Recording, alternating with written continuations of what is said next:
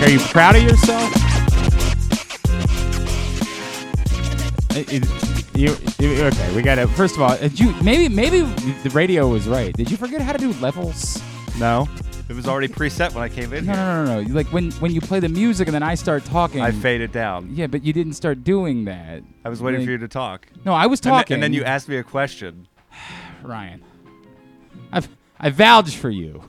I need you to come through here. God, I'm so sweaty. I'll tell you about that in a second. Good morning, it's Glenn Clark Radio. I'm Glenn. Ryan Chell is in for Griffin today, and we'll see how this goes. Hopefully it'll be like Dean Kramer filling in for Jack Flaherty. It's not a great start with him wearing that godforsaken... I didn't wear the whole get-up. Are you just a mark? Is that all it is? Like, no. It doesn't matter what they put out. You're like, here's my money, have it. I did go down there day one. God. But no self-respect. Have to support the team. There's a lot of ways to do that, pal. All right, you can keep keep the fade going. It's still I don't think we found the appropriate level yet. So I've had a morning, and I'll tell you about it in a second. We do have a lot to do on the program today. We're going to talk some Orioles after their win last night. Ben Verlander will check in with us a little bit later on. Also this morning, we're going to talk some Maryland football. DJ Glaze, Maryland offensive tackle, will join us, and also we will check in with Gerry DiNardo, B10 Network analyst, who is just in College Park on their Big Ten preseason tour. God, I am really sweaty. So let me tell you all about it, all right? I've had a morning. It's going to be a nightmare. You can blame the uniform if you want. Yeah, I might blame the uniform. So I get your guys' opinion about this. So a couple weeks ago, in fact, our friend John Colson said to me, look at your tire. And I walk out, and I'm like, he's right. Needs some air. So I go put some air in, and I knew I needed an oil change soon. So I was like, well, I'll just see what they think. Get an opinion about whether or not I need something to is there a hole somewhere in the tire? What needs to go on? So I put air in the tire, and then I get in for the oil change, and they say, yeah, you're going to need a tire, but not like today. And I said, okay, well, when? They were like, in the future.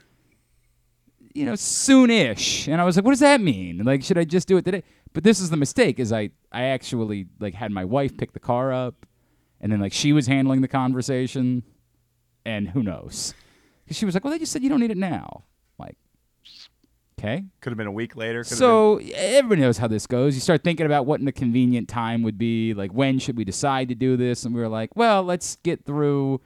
We were hosting a party at our house. Let's get through that. Let's get through it. And then maybe in like September, we'll do the tire. I didn't have until September, as it turns out. Couple days short. I'm driving in, and right on Delaney Valley, right around 695, the overpass, I start feeling something. I'm like, Did the car feel different? Like a little bit, but not, it was more like it sounded. I heard a sound. I'm like, I wonder if it's that tire. I'll stop and get some air on the way in. Like, that's my strategy. I'm like, and then I start realizing, this might be bad. Like, now the car's starting to feel a little bit different. All right, well, let me get to the office, and then I can, deal with it from there. Like, at least you like having it at a place that's sort of like a home base for you, right? Like, nobody ever wants to just pull over, because then you have no control over the situation. So I'm like, I'll get to the office, and I'll deal with it there. And so I'm I'm approaching Joppa Road, because we're in Towson. For those that don't know, we've moved to Towson a couple years ago. I'm approaching Joppa Road, and I realize, like, oh no, this is a real problem. Like, I'm starting to notice that, like, it's shot. Like, the tires. Were sparks flying? Not quite, but hang tight. Okay. So now I'm in that in-between so I pulled over to the right, because I'm like, I might have to just pull over. But I don't want to do that. You never want to leave your car in the middle of a road. Right. Like, there's nothing good about that. Right. You're an a-hole to everybody else. This is part of my eternal empathy problem, is that I think about other people in these situations. Just be selfish, right? Glenn. Right. That's A. B, I have to come to work, so I'm not going to be able to stay with the car. What a terrible idea. It's just abandon your car in the middle of a road. So I'm like, God, I got to try to get it at least somewhere where I can pull over, but I don't know if I can make it or not. But I'm really hell-bent on, and I don't know how other people are in these situations. Maybe everybody else is just like, nah, dude, if the tire's shredded, what are you doing? Pull over. Just in the middle of the road, who cares? So I see the public safety building right there, right? Like our good friends, Corporal Robbie Wright, our friends in the Baltimore County Police Department. I say, that if there's ever a place, it would be the Baltimore County Public Safety Building. They're waving you in. Right? But I got to, again, now I'm going to have to turn on Joppa, go up the hill, and get back around in order to get into the back parking lot, right? And it's clear. I mean, like, the car can't go more than about 30 miles an hour at this point. Like, I'm seeing smoke. Do you have people like behind you, like honking? No, there was oddly nobody behind me, right? Like, if they clearly at this point would have been, though. Right. Like, there definitely would have been people. It was a scene now.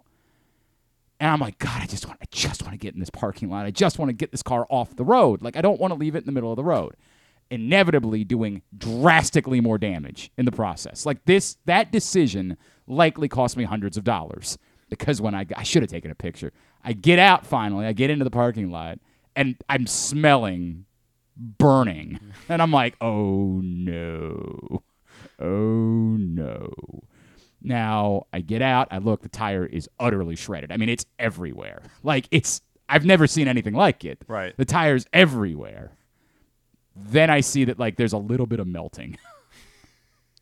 Or in the area. I don't even know what you call that. The rim? Not the rim. I mean, like, on the body of the car. Oh. That's how bad it is. Oh, wow. Yeah. Inevitably, I have seriously messed up my car.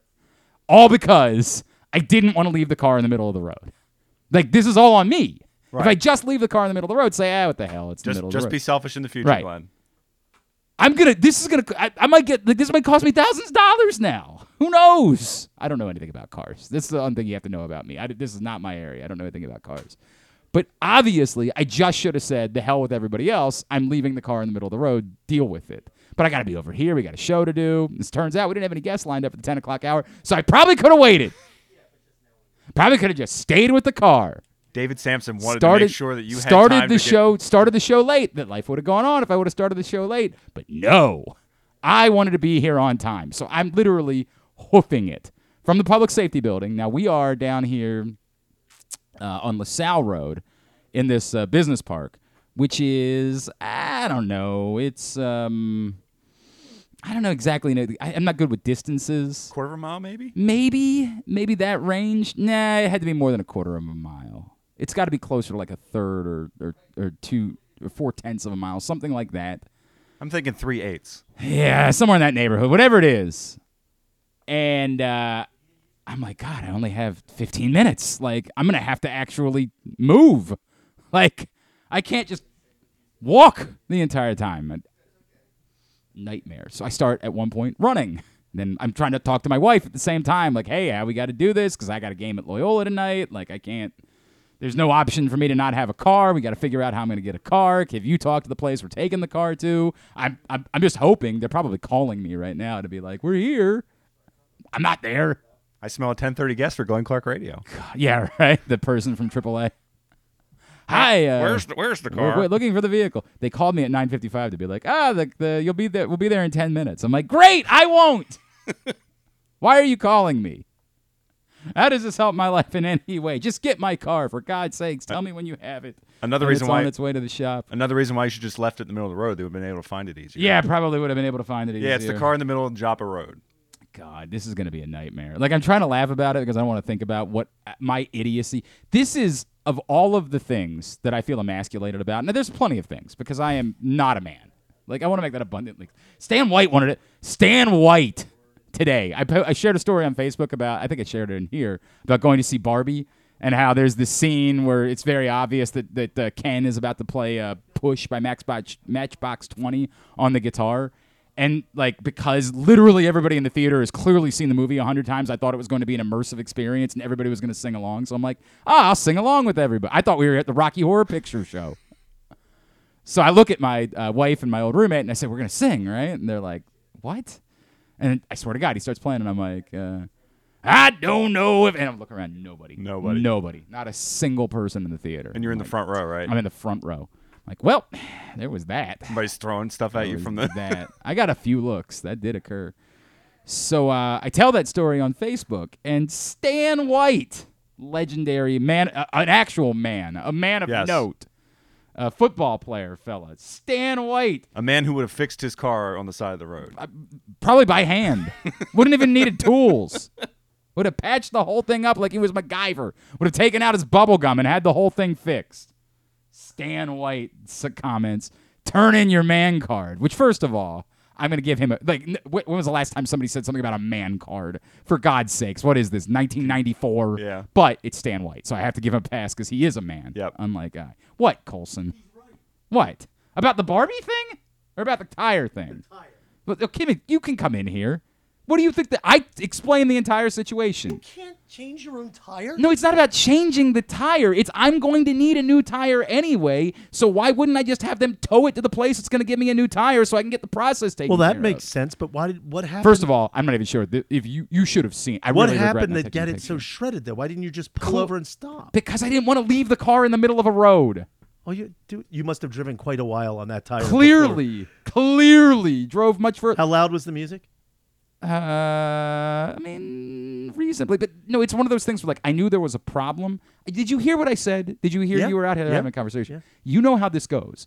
I know this is an issue, but I'd rather be at the office dealing with it than on the side of a road. Yeah, but not with a flat tire. I understand that, but I didn't know it was a flat tire at first. I just knew it was an issue. That's all I knew. So, but you didn't think to pull aside and look, or?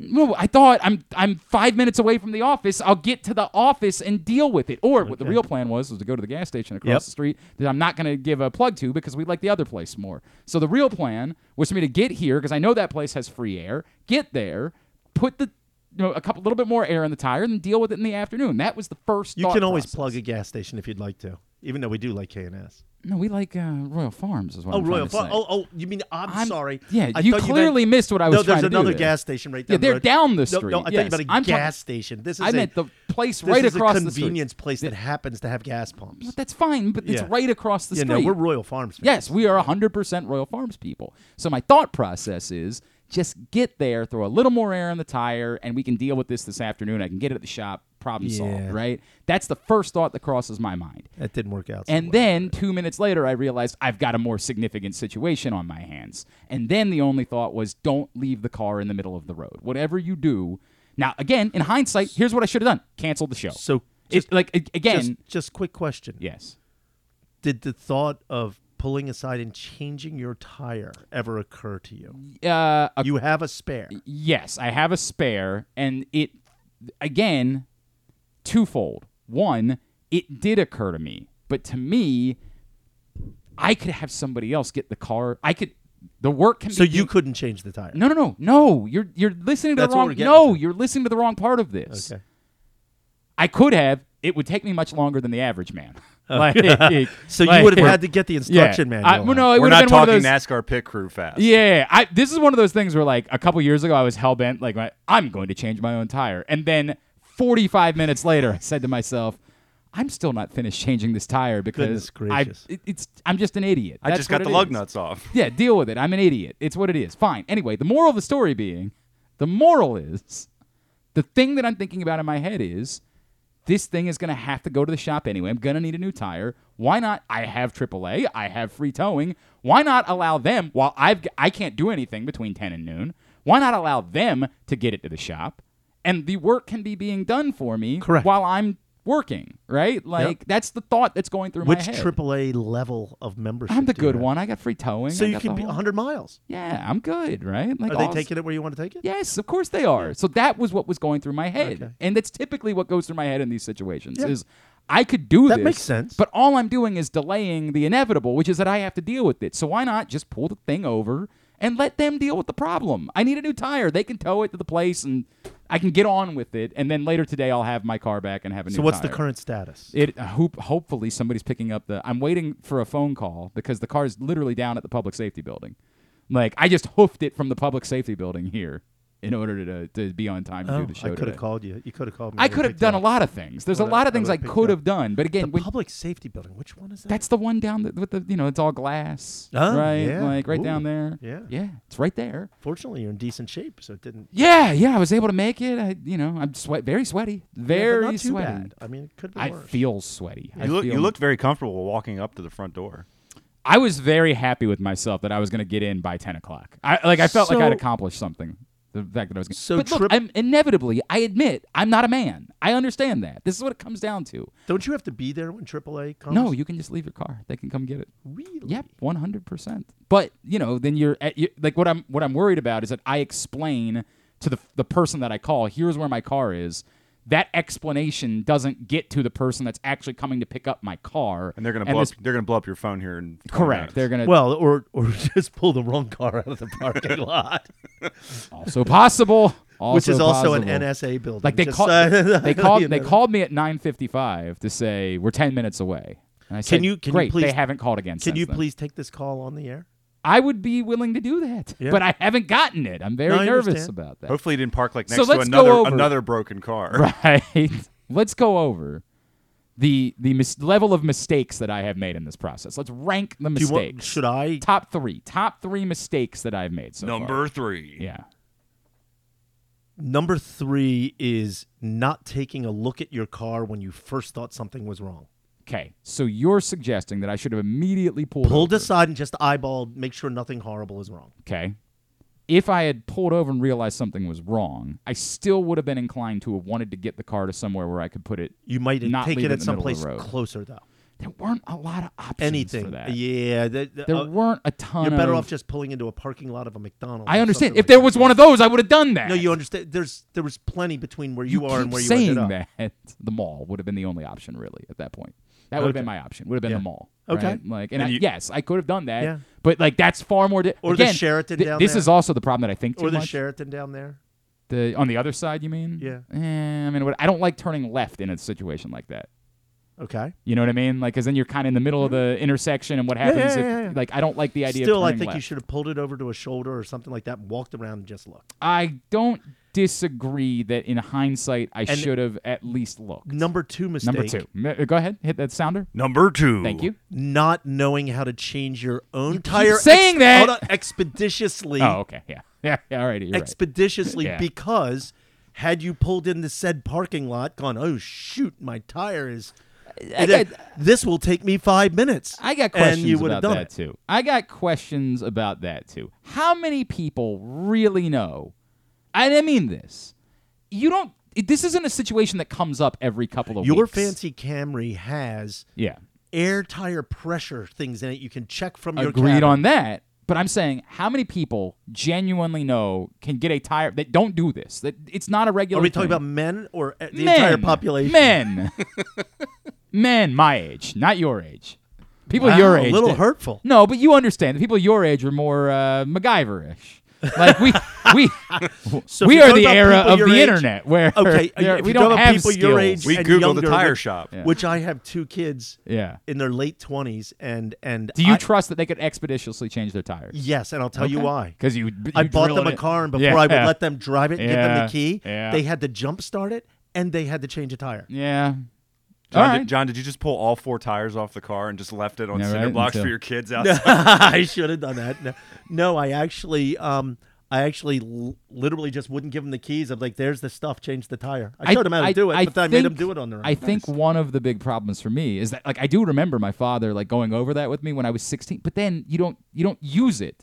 It's like I taught myself how to play the piano when I was 17 years old. And do you think I could play the piano today? Like, can you use jumper cables to jumpstart a car? Yes, 100%. But I've had to do that a few times. Yes. Like, that's something that I've had to do. How many times have you had to change your tires? Have I had to? Look, I'm going to say something for a moment. Just in my short memory of Glenn, there's been an inordinate number of tire problems. I don't think inordinate. I'm going to say not 3 or 4 over the past couple of years. Maybe 3. And I think I've had 1 in 8 or 9 years. Okay, you're clearly more in tune with your vehicle than I am. I'm curious what you're doing to the tires. I don't think there's anything I'm doing to the tires. Tires just don't stop working. Are you doing? I they think hit a at some point curb? tires absolutely Well, do. at some point, yes. but not the ones on your car. Well, you say that. I don't know that there's ever been new tires put on this car. It's I look at the 2018 look at the vehicle. tires on your car.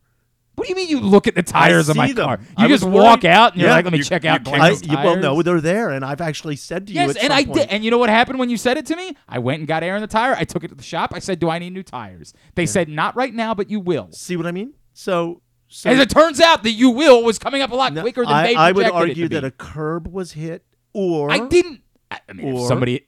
What? or that you ran over a nail. Yeah, now or that's something possible. Like that. This morning something happened that exact. But I would have thought. Or that last I would've- night, because you don't glance at your tires before you I leave. don't. I Yeah. don't glance at my tires before I leave. That's 100%. And accurate. you didn't And clearly. I can't. I you don't clearly think, didn't look at the I- warning that popped up on your car. there was no that- warning. Oh that yeah, popped there up. was. There was no warning that Guaranteed. popped up. No warning popped up. Guaranteed. Well, if anything, like you and me take the same route to get here. If anything, the nail would have hit my car before yours. No, that's not. It could have happened anytime. You're just saying nonsense. So Number 3 mistake. no, number one, we go the other way. Number 'Cause you- one yeah, go ahead. mistake. Number one. Yes. Not just calling us for help. Well, okay. First of all, Literally saying, "Hey, I'm I'm stranded. still I've going to got be this, in the that, same and other." spot. You Like- might not have to hoof it up the road. I You don't might mind. not, The you hoofing know. part is not the it's the least of my concerns. I mean, I'm sweaty, but like, so what? I can live with that. I'll be okay. Okay. You know what I mean? Like that part. And by the way, I think you did that in reverse order. I think that was I number was just going to say, I reversed the order. Yeah, of the, I think of the that one was intensity. definitely not Yeah. the number one. Of Well, I the couldn't list. think of a number 3 in time for the number 1. I see. know. You put a lot of pressure was put on you in Yeah. order to go through it. Look, man, it's what it is. It is what it is, if- and that is a thing to live by. In other words, Oh, but I'm really worried that I caused hundreds. Like what would yeah, have you're been? getting a new rim. Where is it? Where? What do you mean? It's where at is it? it's the at the- parking lot down there. I was gonna Well, take unless a somebody already went and got it. look. And the tire's shredded. Oh, you'll never see anything like it. so It's gone. so the best thing that can happen. And there's definitely some melting around the area of the tire. Yeah. Okay, but the best thing that can happen is Mm-hmm. if somehow you got through that without physically damaging the metal rim. And I looked And like that's the rim. possible. It looked like the rim was intact. And it that's looked possible. like the rim was. And but if- I don't know that because but again, I'm an idiot. But if that's it the, just looked but if like that's that the way. case, you'll only have to pay for a tire. Well, that would be wonderful. I mean, like if that's what this comes to, is If I the only have to pay for rim the- is messed up, oh, it's ball game. what I would Yeah, right. recommend Yeah. is a trip to a junkyard or looking for a rim on. I'm not kidding. I understand, but you Or- know I'm not doing that. Or you could look for a rim on eBay. If you don't want to mess with that, you don't want to mess with it. John, Okay. I'm an adequate man. Like at most, I am at most on my best day. I thought adequate. I thought internet shopping was in your. It is in my blood. in But your then what am I wheelhouse. going to do with that? What am I going to do with it once I find it? First of all, how do I know which rim is mine? You take a picture of the rim. Oh, on your for car. God's sakes. You're giving me way too much You credit. take the rim with you. I have suggested that most offices need a resident man. Like we You mean like need Stan?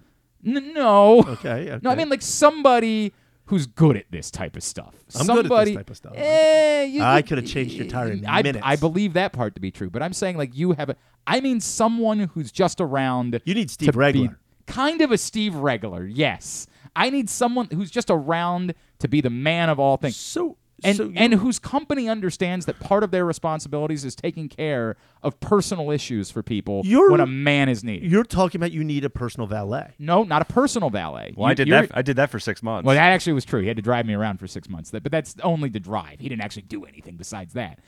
What I'm talking about is for the company. That like there is someone who whatever they're doing, they can always pick that up and say, "I'll get back to this." Yep. So that I can deal with an issue that some of the personnel are dealing with here, where they need a man, right? Like, I find myself saying that a lot. Steve Regler. Exactly right. Steve Regler is exactly what I'm talking about. I think every company needs to have a resident man. Countless examples of that guy who, Yep. for the people that he worked at a radio station where Correct. we both worked, and he's an amazing guy. He's one of the nicest guys ever. And he is the guy that you can pull off of anything that he's currently doing. Yep. He will fix anything in the world that is wrong. Correct. And then go right back to work on whatever he And was doing every prior. company- And never complain. Nope, not at all. Never just sort of do it and It's smile. part of who and he. you It's thank part him. of their It's role, his DNA. and the It's in his company DNA. recognizes that's part of this person's role. They're Like, afraid to lose him. They can't lose him. They recognize that part of what makes this person so valuable is sometimes he's not going to be doing company work. Sometimes he's going to be doing work related to the personnel that you have, which is for the betterment of the company. Yes. Every company needs a man, needs a resident man. I'll get right on that, but unfortunately in today's That's the problem. You have to do the company stuff. in It today's, can't be you. In today's environment, I'm going to have to get somebody from India just to consult on that. We need a resident man, John. That's No, what we that's- need. We need to hire We someone. need and somebody say, from India, and title- you can call them and say, "I need a man." Right. What should No. I? I'm telling you, you need to post a position. Resident man? That says man. on That's it. LinkedIn. Press box looking for Yeah. man. Man. I wonder how that would Right? go. You know what? We could use some more attention, so maybe that would be. I a thing. think it would be Press great. box, Would drive some looking clicks. for a man. I am a company looking for a man. That's what we are. Glenn did this for marketing purposes. I would have to put in parentheses or a woman that is comfortable doing man stuff. If a woman wants to play this role, I feel like I'm digging my hole deep. No. What you said is very important. We're not being sexist. We need somebody who fills the role of resident man. If that happens to be a woman, all good. The title is just man. That's it. Okay. We need someone who's here for How about any of these can things. Can we call it 1950s man? 1950s man. That's good. But it doesn't. Then we don't get as much attention. If we just say we're looking for a man, I feel like that goes a long You're way. right. I think that like would. I feel like that goes a long way. I'm not sure that posting is the way I should go. Fine. I just feel like it's important for every company to have this role because, frankly, I am not one. I'm trying I to am think of not the a man. people that come in here. I was thinking Drew, maybe. No, but no. Are you out of your Yeah. mind? Well, not a chance in hell. I eliminated that. What?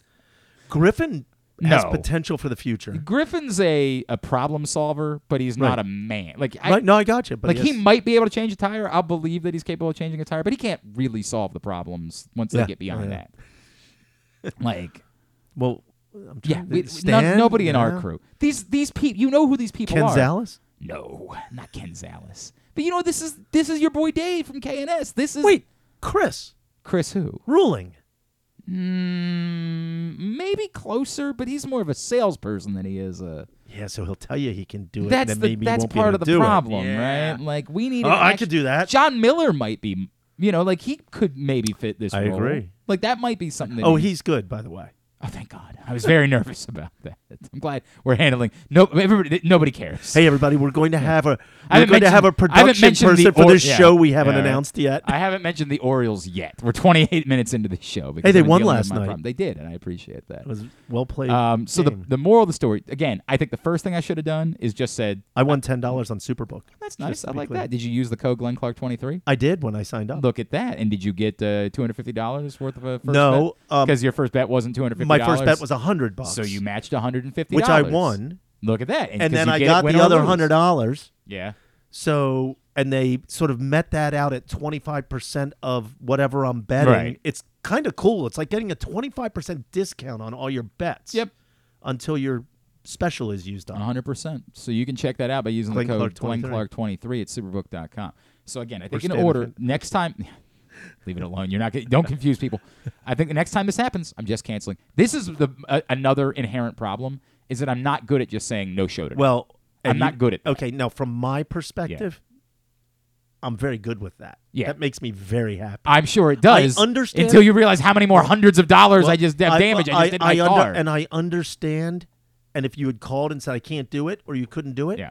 I would have been cool but with I'm that. not good at that. But I like that in your DNA. I'm I not like good that. at just saying I'm not going to work. Like again, I'm going to put my wife vastly out today to try to drag. We're going to go pick up an extra car for my parents because I got to be at Loyola tonight, right? Like I'm just not good at saying They sorry. can't just fix this thing and you don't know yet. We don't know. That's the problem. So with the unknown, I can't run the risk of me not having So a your car. wife might have to drive for half an hour. And Yeah. Oh, a half an hour. She's got to drive from where we live back to here, out to Kingsville to get a car, back to. I mean, like it's a whole thing, man. Oh! I get yeah, it. it's a whole. She can't just loan thing. you her car for the day. No, she's got the kids. They got soccer practice. Oh, tonight. okay. Like- Yeah. But again, and another person would just be capable of saying, "Sorry, I'm not going to work today." In the city, we just would. Yeah, call- you would use Uber. I understand that, but I live Oh, you can Uber. It just costs you $400. exactly right, and I've already got to pay $400 of the Yeah. the extra Hopefully damage not. that I did to my car. Hopefully not. God, Nightmare of a day. You're about right in the price range. So that's what's happening. This was therapy for me today. Thank you for tuning in for Glenn Clark Therapy here on the program. How about the Orioles? Yeah, I'm going to talk about that next. You good? Anything you want to talk about? Anything you want to say? Yeah, we love Superbook. Superbook. I met with the people at Superbook last night. Yeah, and they were very pleased with our results today. Wonderful! I'm happy to hear that. Yeah, I'm happy to hear that. You look a little shocked. We can talk about that another time. They were. The guy said no. The guy said I'm pleased. Yes, wonderful. I love that. Nothing makes me happier than when somebody's pleased. Has he signed up yet? Nothing makes me happier. We're not forcing that upon people. What is that? Forcing it. I'm paying them to do it. Paying them. All right. We'll talk about the Orioles. Bye. Thanks, John. It's all going to be okay. I have no idea if it's all going to be okay or not. In the future, buy those little air compressor things you can stick in your car, and you can fill your tire up. That wouldn't have saved me today. Today, the series. Well, if you would have gotten out of your car, that's the problem. It's a series of unfortunate events. I made the decision that I wanted to get to the office. The moment I made that wrong decision. The moment I made that decision, everything went to hell. Because all I knew was something's a little off, but I'll deal with it at the office. And the moment I made that decision, nothing could have saved me. Nothing. All right. We will talk about the Orioles, I promise. They got a 7-0 win last night over the Blue Jays. And really interesting. Didn't need their closer. We'll discuss it next. It's Glenn Clark Radio. Hike to new heights. The best view is yours in Washington County. Our iconic scenic overlooks provide some of the most breathtaking vistas in the Mid-Atlantic. Some are very easy walks, some can be driven to, and some are the payoff for a moderate to difficult hike. All are near quaint small towns that offer great dining, shopping, hiking gear, and more. Explore our 5 national parks for iconic vistas and wineries with breathtaking views. Visit our quaint historic towns and make your stay unforgettable. Learn more at visithagerstown.com. Maryland, be open. America's biggest bike race returns to Maryland Sunday, September 3rd as 120 of the world's best cyclists race the Maryland Cycling Classic presented by United Healthcare. Come enjoy the free fan zones and festival with interactives, food, and drink beginning at noon. Then see the exciting race conclusion from 3 to 5 p.m. in the Inner Harbor. Come be loud, be proud, and let the world hear you. For more information, go to marylandcyclingclassic.us. Soak up summertime fun in Charm City. Enjoy only in Baltimore festivals, mouth-watering eats, and endless entertainment. Cheer on the O's at Camden Yards. Pick crabs by the waterfront. Beat the heat inside a world-class museum and make memories that will last a lifetime. Go to baltimore.org for more information and to plan your visit. You feel that? That's the sound of football coming back, and now's the time to place your preseason bets with Superbook Sports. Superbook is the most trusted name in Vegas, and now you can use my promo code GlennClark23 to score up to $250 with their first bet bonus. Win or lose, they'll match your first bet up to $250 with the promo code GlennClark23. All one word, no spaces, 2 N's in Glenn. Don't miss out this football season. Win some money with Superbook Sports and that promo code GlennClark23. Visit superbook.com for terms and conditions. Gambling problem? Call 1-800-GAMBLER. I'm Michael Jangrandi, president of AJ Michaels, your carrier energy expert for 44 years. Save money, energy, and make your home more comfortable and virus-free. Find us at ajmichaels.com. That's ajmichaels.com. Maryland drivers, did you know you can save up to 77% on tolls with an Easy Pass Maryland discount plan? That's right, 77%. It's never been easier. Pick the plan that's right for you at driveezmd.com. We'll keep you moving. It's a Maryland thing you wouldn't understand. Where the waves meet the shore, you will find Dorchester County. Hi, this is Jimmy Charles. When I think of Maryland, I think Dorchester County on the eastern shore where it's open for making memories. Dorchester County, it's a Maryland thing. For more info, visit www.visitdorchester.org. It's a Maryland thing. Hell yeah. It's a Maryland thing. Hell yeah. Picking a restaurant to try for the first time? Let's look at the Costas Inn. Here's a few checklist items. Quality of the food? Check. Quality of service? Check. Does restaurant have plenty of free parking? Check. And finally, does restaurant have delicious steamed crabs, crab cakes, crab soup, and specials galore? Check, check, check. Costas Inn, 4100 North Point Boulevard. They check all the boxes. Make the most out of every day in your Toyota RAV4. Available in hybrid or gas-only models. A RAV4 can get you where you want to go in style. Check out buyatoyota.com for deals on new RAV4s from your local Toyota dealer today. Check out PressBoxOnline.com every day to find daily winners and betting advice from Jeremy Kahn. And if you want some advice about life decisions that you probably shouldn't make, here's Glenn Clark. Back in here on GCR. Hey, Stan the Fan Charles and Gary Stein. Actually, no Gary Stein tonight. It's just Stan the Fan Charles and our buddy Bo Smolka from PressBoxOnline.com getting together to talk some Ravens tonight at 7. Facebook.com/PressBoxSports. If you miss it live, you can watch it YouTube.com/PressBoxOnline or PressBoxOnline.com/video. All right. I guess they got the car because I got a little text. I got a text before the car had been picked up that said you can follow along, like the truck's progress. And there's this like little image that shows a truck driving along. And I think it looks like it's driving to where I wanted them to take the car, not to here. So hopefully they got the right car.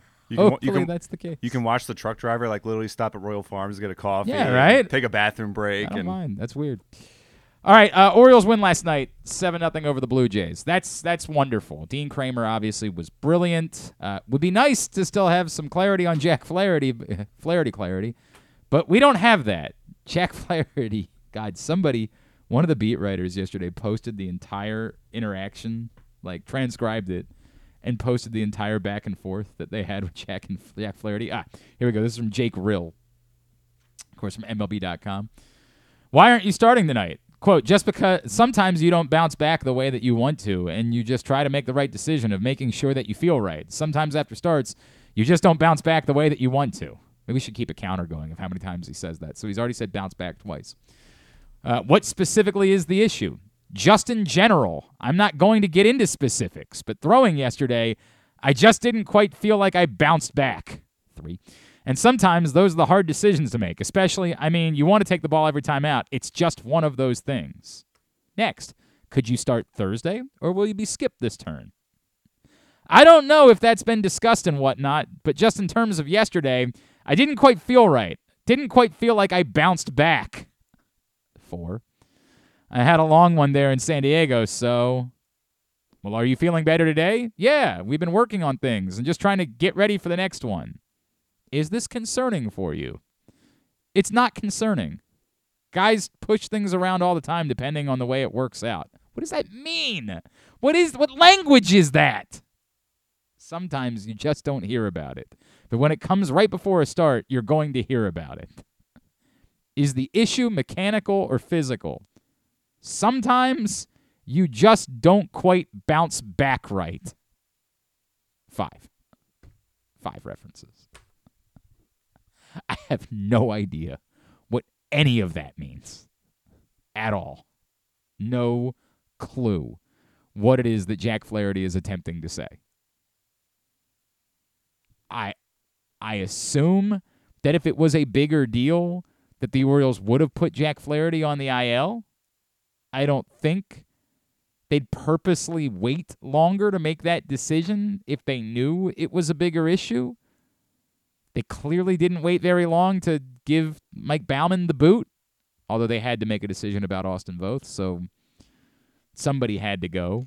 That might just be their way of saying, look, Baumann will be back here. He'll be the extra pitcher on September 1st, but we had to put Austin Voth back on the roster, and since we're only talking about the difference in a week, that's what it is.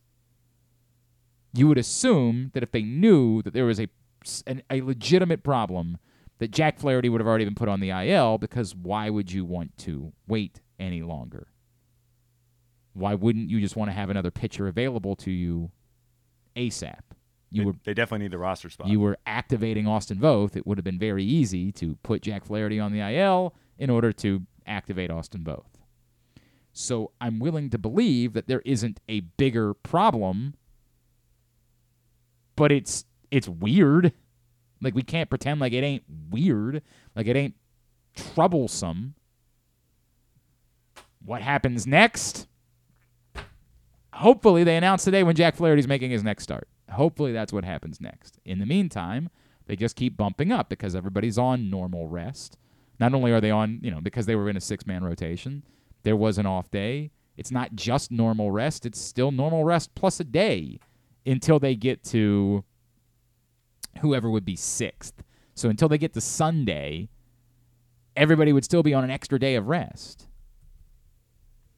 When they get to Sunday, they would have to turn around and start Grayson again on just normal rest, and you would assume they wouldn't want to do that with Grayson specifically.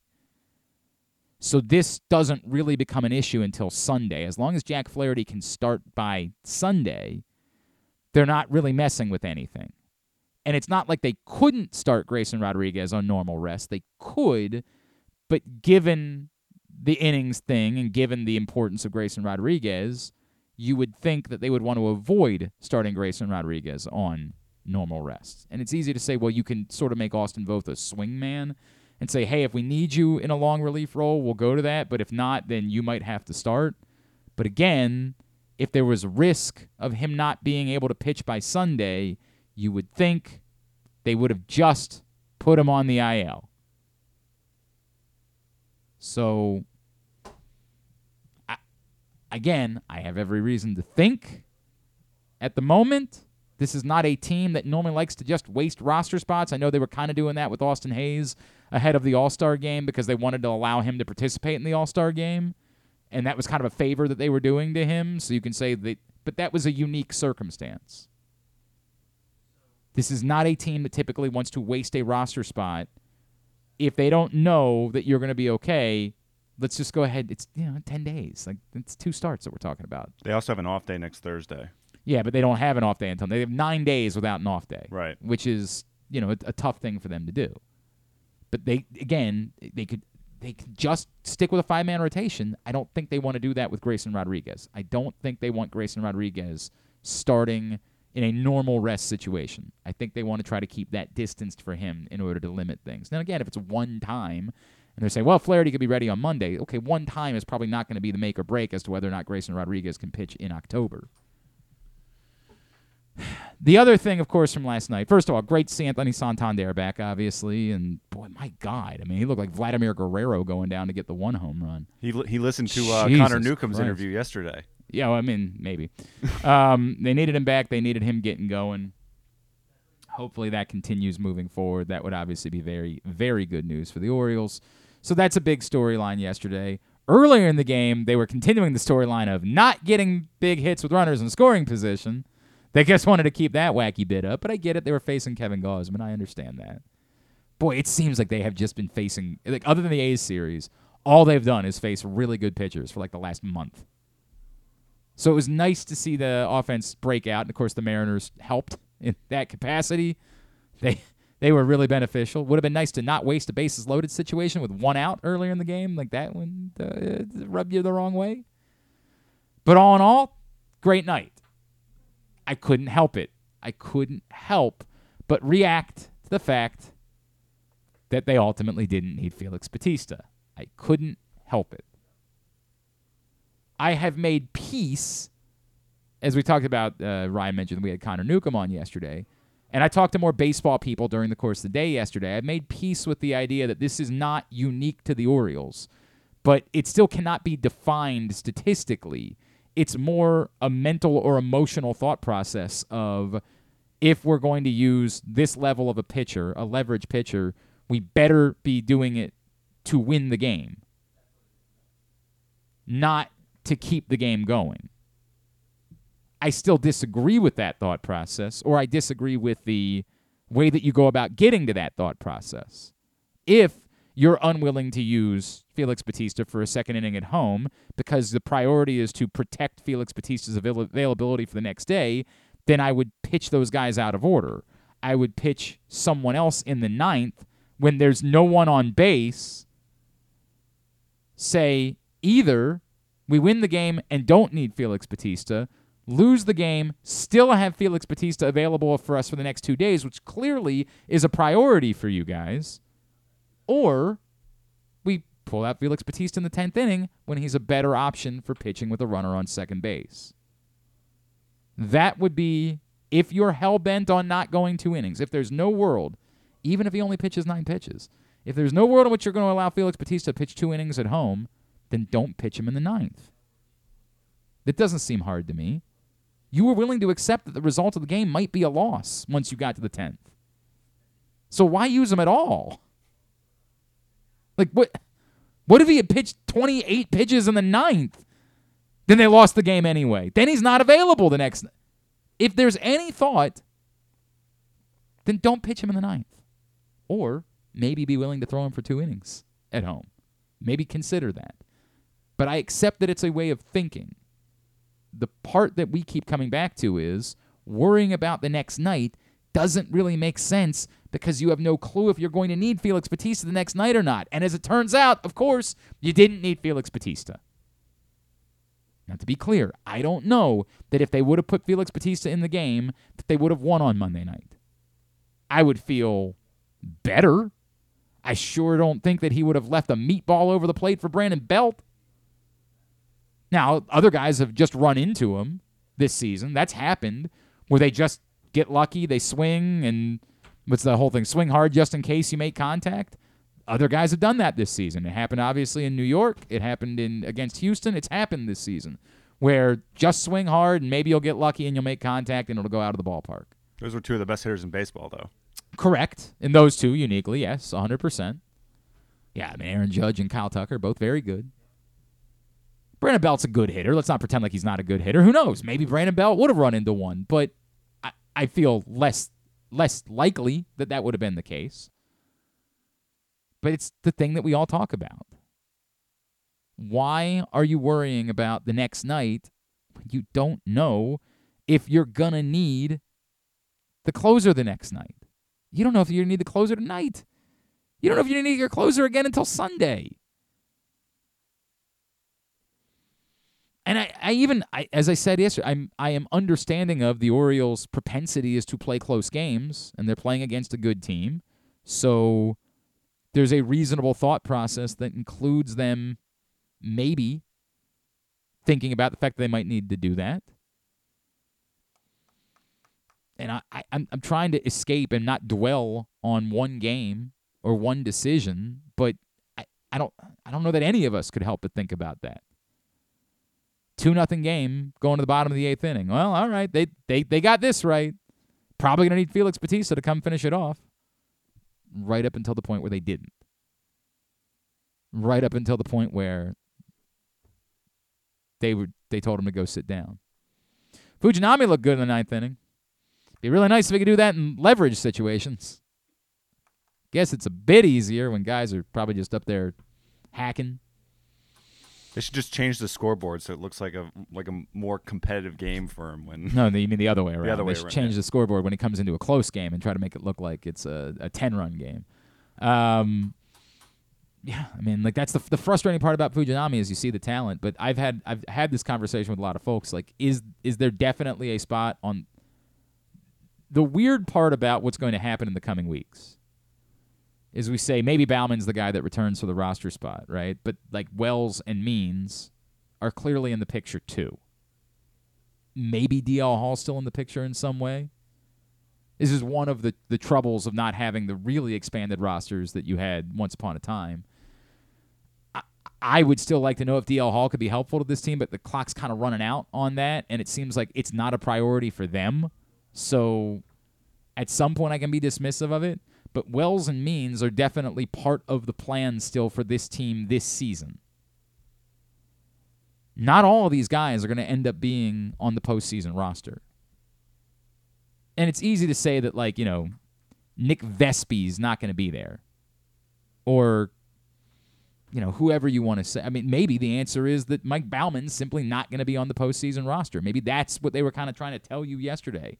That's wild given where Mike Bauman was at times this season, but, you know, you kind of understand it. You never really came up with a defined role for Mike Bauman. He was never at times he was asked to be an innings guy. At times he was put into leverage situations. There was never one thing that he was allowed to excel in. And if ultimately they come to the point where they say, well, if we don't have one defined role for him, we just might not put him on the postseason roster. That's a bummer for him, but you I don't want to say you get it, but you kind of get it. But if Wells and Means are going to be on the postseason roster, and this is presuming there's no injuries, right? Based on the pitchers that you have right now, again, easy to say Vespi won't be on the postseason roster. Who else?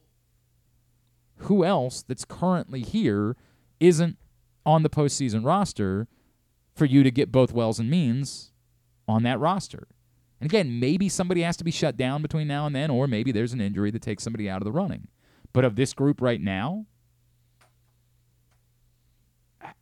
maybe the questions start coming.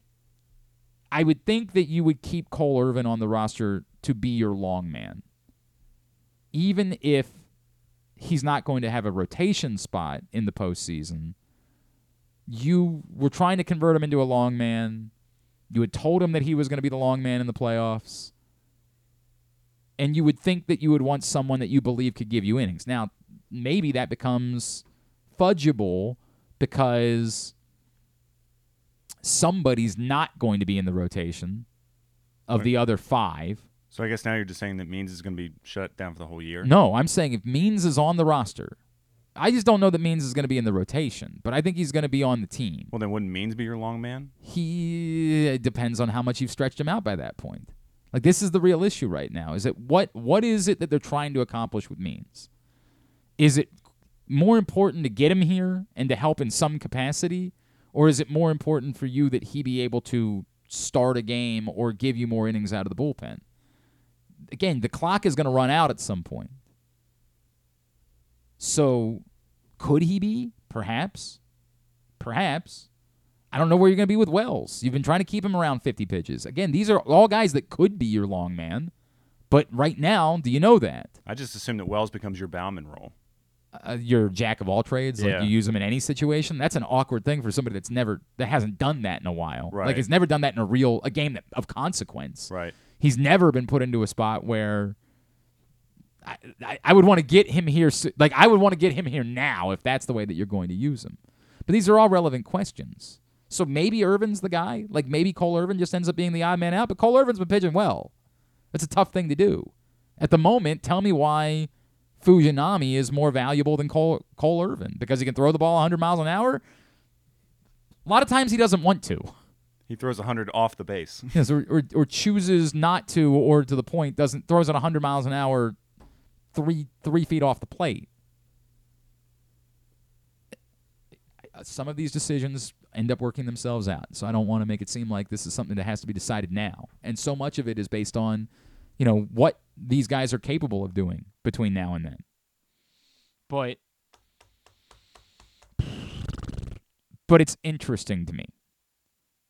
It's interesting to me thinking about it, and that all of these guys might be auditioning for a postseason role at this point. Not all of them. Some of them are going to have a postseason role. Cano, obviously, at this point, I even forget, we got to throw Coulomb in the mix too. He's not on the roster right now. So there's 3 guys currently not on the roster that you assume are definites to be on the postseason roster, as long as they're capable of it, in Wells, Means, and Coulomb. So that's 3 guys that wouldn't have roles in the postseason. Be interesting to see how that plays out over the course of the next couple weeks. Bummer that the Rockies couldn't help out and they fell short. Lost to the Rays. That was a bummer. That would have been nice. But such is life. You can't win them all. And the Orioles are still up by 2 games as they look to wrap up the series. As we mentioned, they'll bump up Kyle Gibson, and they need a better Kyle Gibson. At this point, you start to put together your postseason rotation. The question becomes, like, are you going to be at the point where, like, Gibson and Flaherty are the odd men out? The guys that have the innings definitively are the guys that you get to the end of the season and you say, but I don't want them starting in the postseason. They need better from those 2 guys. I mean, obviously, Flaherty just needs to pitch. They need better from those 2 guys because they're the guys that have the innings in them. I mean, at this point, like, Bradish is your starter for a playoff series, correct? Yeah, as long as his arm doesn't fall off between now and then, because he also is up against it innings-wise. But as long as that doesn't happen, he's unquestionably been your best pitcher all season long. There's no debate about that. Yeah, he's been the best pitcher on this team. So yeah, he would be your game one starter, which is wild to say because think about who it is that he'd be going up against in those scenarios. But no doubt, he's been this team's best pitcher. But this is starting to feel like 2012 and 2016, where it's almost just sort of like who's pitching the best for the month or so leading up into the playoffs. Who's been pitching best for the last week? Remember, we wanted Ubaldo Jimenez to start the playoff game in Toronto because he was the guy at the time that was pitching the best. The irony, of course, being that Chris Tillman pitched well that day, was probably the guy that you should be pitching in a situation like that. And then, of course, we know what happened with Ubaldo Jimenez. We're all aware of it. But, the lead up, the days leading up, we were all talking about it. The guy that you have the most faith in at the moment has been Ubaldo Jimenez. And it's starting to feel like that's going to be the case for the Orioles this year. Your rotation will be set based on who you have the most faith in at the moment. Because outside of Bradish, nobody has been consistently good. There's been one pitcher. Dean Kramer's been good Dean Kramer more than he's been bad Dean Kramer of late. And he's looking more like a guy that's going to end up earning a playoff rotation spot. But we still have a full month before we get to that point. We'll talk more about pitching. Ben Verlander, Fox Sports, is going to join us next. I don't know, he also did a podcast this week with Gunnar Henderson, so we'll talk to him about that. But we'll talk to him, see if he can speak pitcher, bounce back. What does that mean exactly? Ben Verlander joins us next. Glenn Clark Radio.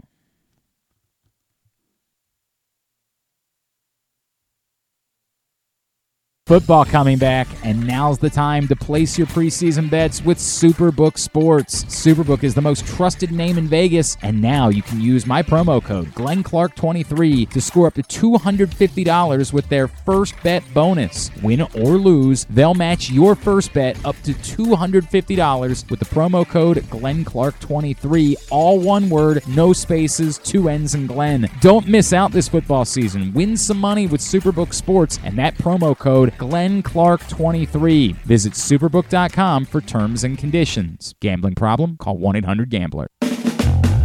Another exciting weekend of affordable family fun at Prince George's Stadium with the Bowie Bay Sox. Last weekend of the regular season kicks off on Friday the 8th with Adley Rutschman Night. Mystery Adley Rutschman giveaway items for the first 750 fans. Fireworks on Saturday with the return of our 1K beer run. See how fast you can complete the race while getting 3 beers down. And our Birdland celebration on Sunday. Free autograph items for the first 1,000 fans. Get your tickets now by calling 301-805-6000 or anytime online at baysox.com. The Bowie Bay Sox. Let us be your 9-inning vacation. I'm Michael Jangrandy, president of AJ Michaels, your carrier energy expert for 44 years. Save money, energy, and make your home more comfortable and virus-free. Find us at ajmichaels.com. That's ajmichaels.com.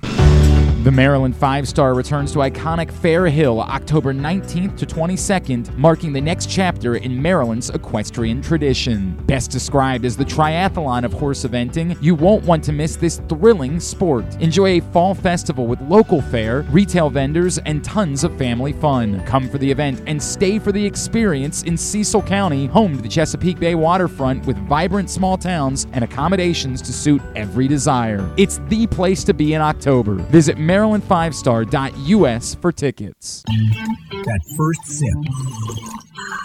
That first bite. Start your day off right with a delicious breakfast at Royal Farms. Choose from a fantastic selection of fresh Royal Farms breakfast sandwiches and top it off with a rich hot cup of the freshest coffee in the world. At Royal Farms, breakfast is available day and night. It's the freshest breakfast in the world. Real fresh, real fast. Royal Farms. It's a Maryland thing you wouldn't understand. Where the waves meet the shore, you will find Dorchester County. Hi, this is Jimmy Charles. When I think of Maryland, I think Dorchester County on the Eastern Shore, where it's open for making memories. Dorchester County, it's a Maryland thing. For more info, visit www.visitdorchester.org. It's a Maryland thing.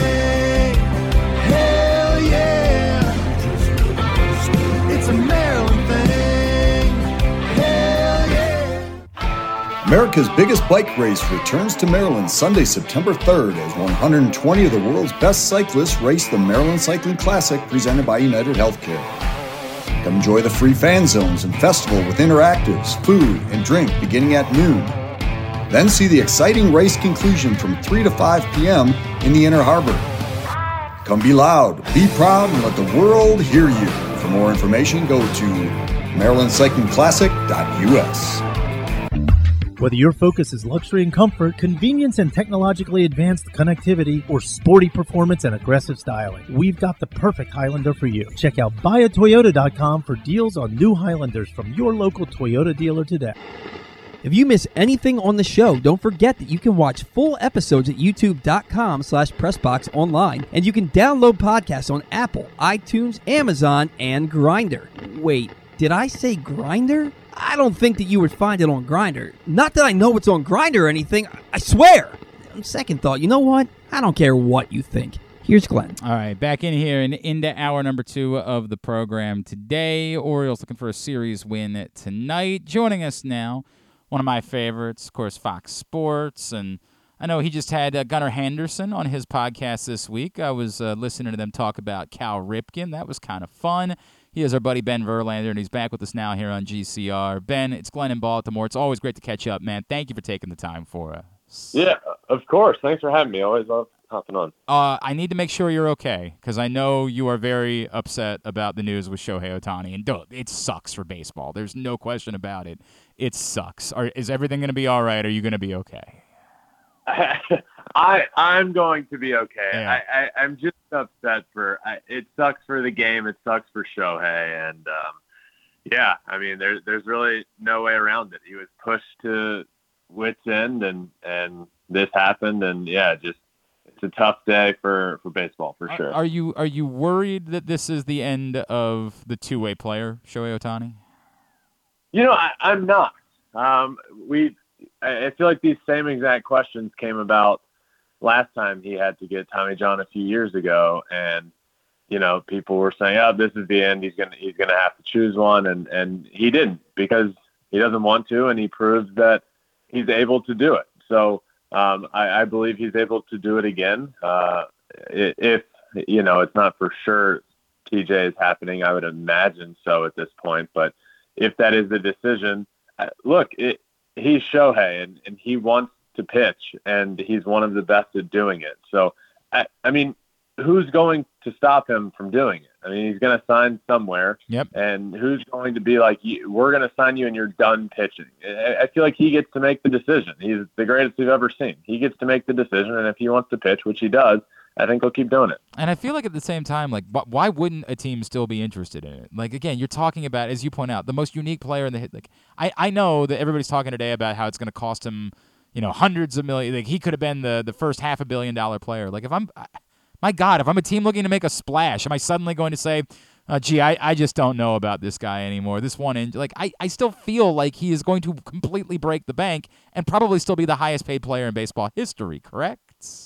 Yeah. Absolutely. I also don't think the money that he was going to get, I still think he gets, I think we were talking $600 to $700 million. I think now I still think he gets, you know, $500 million. And a big reason for that is, yes, the production he brings on the field. And for 1 year, it won't be the same, but you're also not paying for exactly what you're getting on the field. You're paying for a brand that is changing the identity of an entire organization.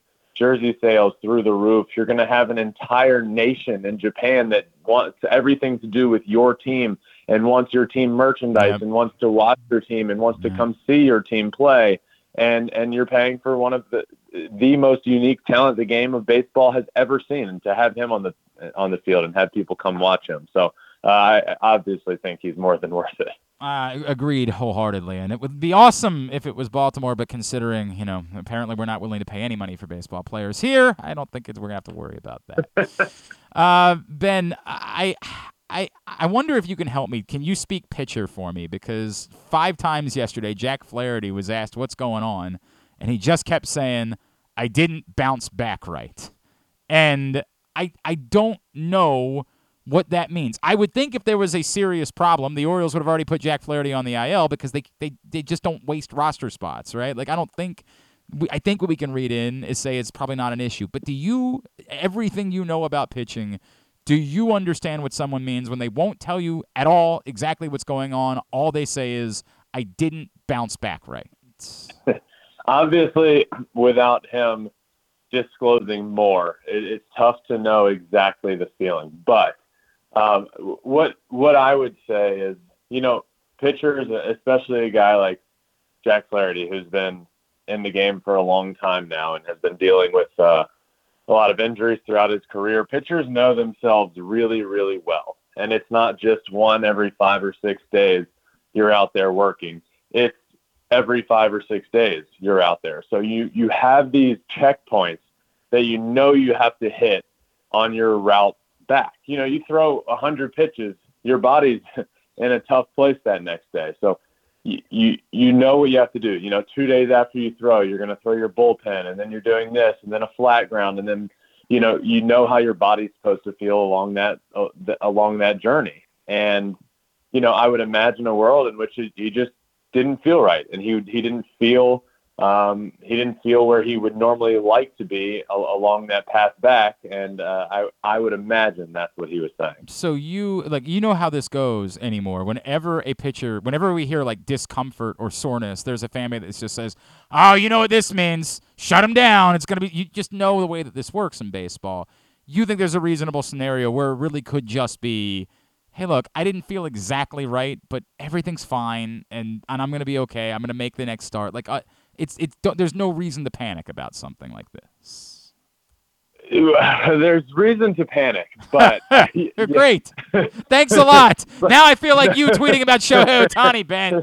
Not that Jack Flaherty's been. I want to make that abundantly clear, but you know what I mean. Every time you're exactly right, and every time you start hearing things about a pitcher, and I was starting to say this about. You bring up Shohei. The last 2 months, he's been coming out of starts for arm fatigue or this or a cramp or just something was off. And, maybe it wasn't the fact that he had a torn UCL yet. I don't think he would have been able to pitch multiple times with that. But something was off. So that becomes the worry is, okay, well, maybe you're not hurt yet, but what is off? And this could also be Jack Flaherty's way of saying something didn't feel right. I've been injured a lot in my career. I know when something is wrong before it really happens. So maybe it was just I'm going to pump the brakes here for just a second and I'm going to be fine. And the fact of what you said, they haven't, gone to a new roster spot, nothing like that, and nothing alarming has come out yet. So to answer the question, of course there's cause for concern. Mm-hmm. I can't lie to you. But I'm going to take him for his word and just say something just felt a little off, and he knows his body better than anyone on planet Earth, and he's going to hold off for a second. All right. I hope that's the case. I hope it'd be really difficult for the Orioles to have made one move at the deadline and to have gotten 3 starts out of the guy. That would have been a really difficult thing. Ben, we were talking about in the last segment, I wonder if you could help us out with it. Let's just say the playoffs started tomorrow. You're the Baltimore Orioles. How are you setting up a playoff rotation at this point? Oh man, it gets difficult. And this is, are we assuming that Jack Flaherty is there? I would say at the moment we're still assuming that Jack Flaherty's part of it. Yes. Okay, so I'm gonna go Kyle Gibson. Wow. Okay. I mean, I feel like Kyle Gibson this year has been having him start off the rotation with his veteran presence, I feel like would be really good for the team. So I'm going to go Kyle Gibson 1, and then that allows you to go. Let's see. I'm probably going to go Flaherty at 3 would be my guess. Okay. So you're going Bradish 2 then? Yeah, I was back and forth between Bradish 1 or 2, and I think I like going him. But man, this is the problem, and this is why I wish the Orioles had done more in the offseason and at the trade deadline, is because the team is more than capable of winning a World Series. They're extremely good, but they need pitching. That's what needs to happen, is they need more pitching, and it just didn't happen, and it's really frustrating. And now we're stuck with a decision between, yes, Bradish has been really good this year. Tied for the league lead in ERA. Exactly. And the serviceable and Jack Flaherty is dealing with question marks now. So you have this young team that is so ready to go out and prove that they are here. And I think they've done that this year, but ultimately they did that the second half of last year. And this year was about getting into the playoffs and doing damage. And now we're sitting here talking about how they're going to line up their playoff rotation. And aside from Bradish, it's who's a dominant arm that they can turn to in that rotation. The back end of the bullpen is fantastic. They have all the makings of a dominant team, yet they didn't go do much. I mean, yes. Are we starting Dean Kramer? I mean, sure, Kramer's been great, but I think winning a World Series, you have to have that dominant starter or two in the rotation, and they didn't go add that, and they still haven't yet. So some combination of to answer the question, I guess Bradish, I still one or two, Gibson, Flaherty, and Dean Kramer. I don't know what you do. I would Grayson Rodriguez's stuff is disgusting, but in the playoff, I don't know. It could be a good 6, 7, 8 inning. I will see. No, it's everything that you're talking about is the difficulty that we're having when we have this conversation, Ben. And the part is what's frustrating about watching Gibson and Flaherty struggle of late is those are the guys that have the innings in them. They're the mercenaries here, right? They can pitch there's no issue. Grayson Rodriguez, I am tantalized every time I watch him pitch. And he wasn't even great on Tuesday night. And yet, he still managed to deliver a quality start. Grayson Rodriguez is tantalizing, but do I know with certainty he definitely has the innings in him still? He's already passed his career high, and there's still a month to go in the season at this point. And it's the difficult part about watching this is for the big picture, it's awesome to see Kyle Bradish and Dean Kramer look better, and of course Grayson Rodriguez. But for the macro versus micro thing, for the micro, they really need those other two dudes to pitch well because those are the guys that can pitch for them in the postseason.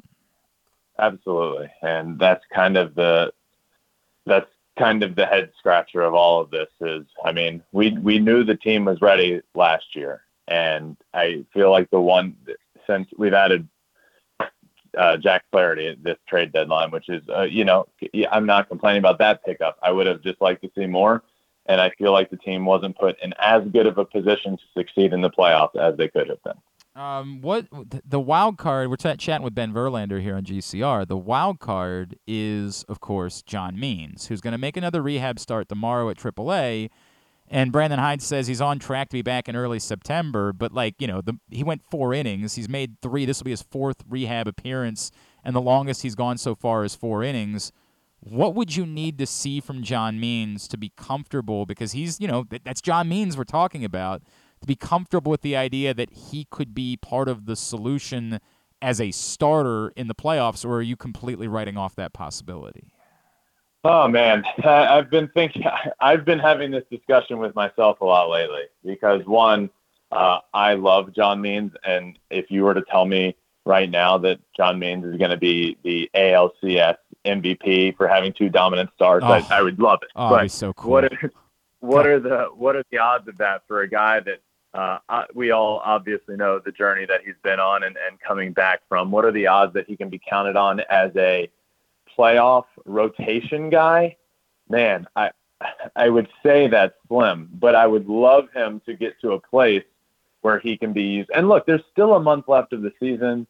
He's getting ramped up, but it feels like a long shot to expect those innings from him come October. I would love for him to be used in a role like you remember a few years ago when we were getting the Andrew Miller type role from the Guardians, where he was coming in the 5th, 6th, 7th, and bridging the gap to the bullpen. Yep. I would love for John Means to be in that kind of role in October, but really it's just selfishly wanting John Means to have a big role in October.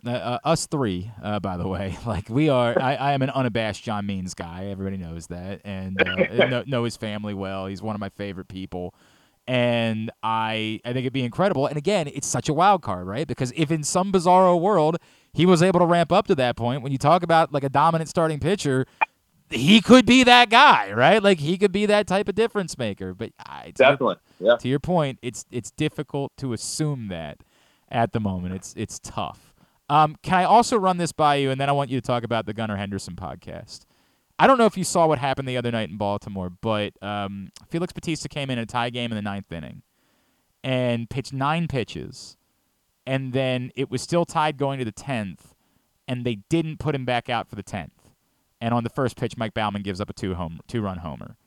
And I had never heard this philosophy before, but I talked to a lot of baseball people, because Brandon Hyde said after the game, hey, if we were on the road, it would be different.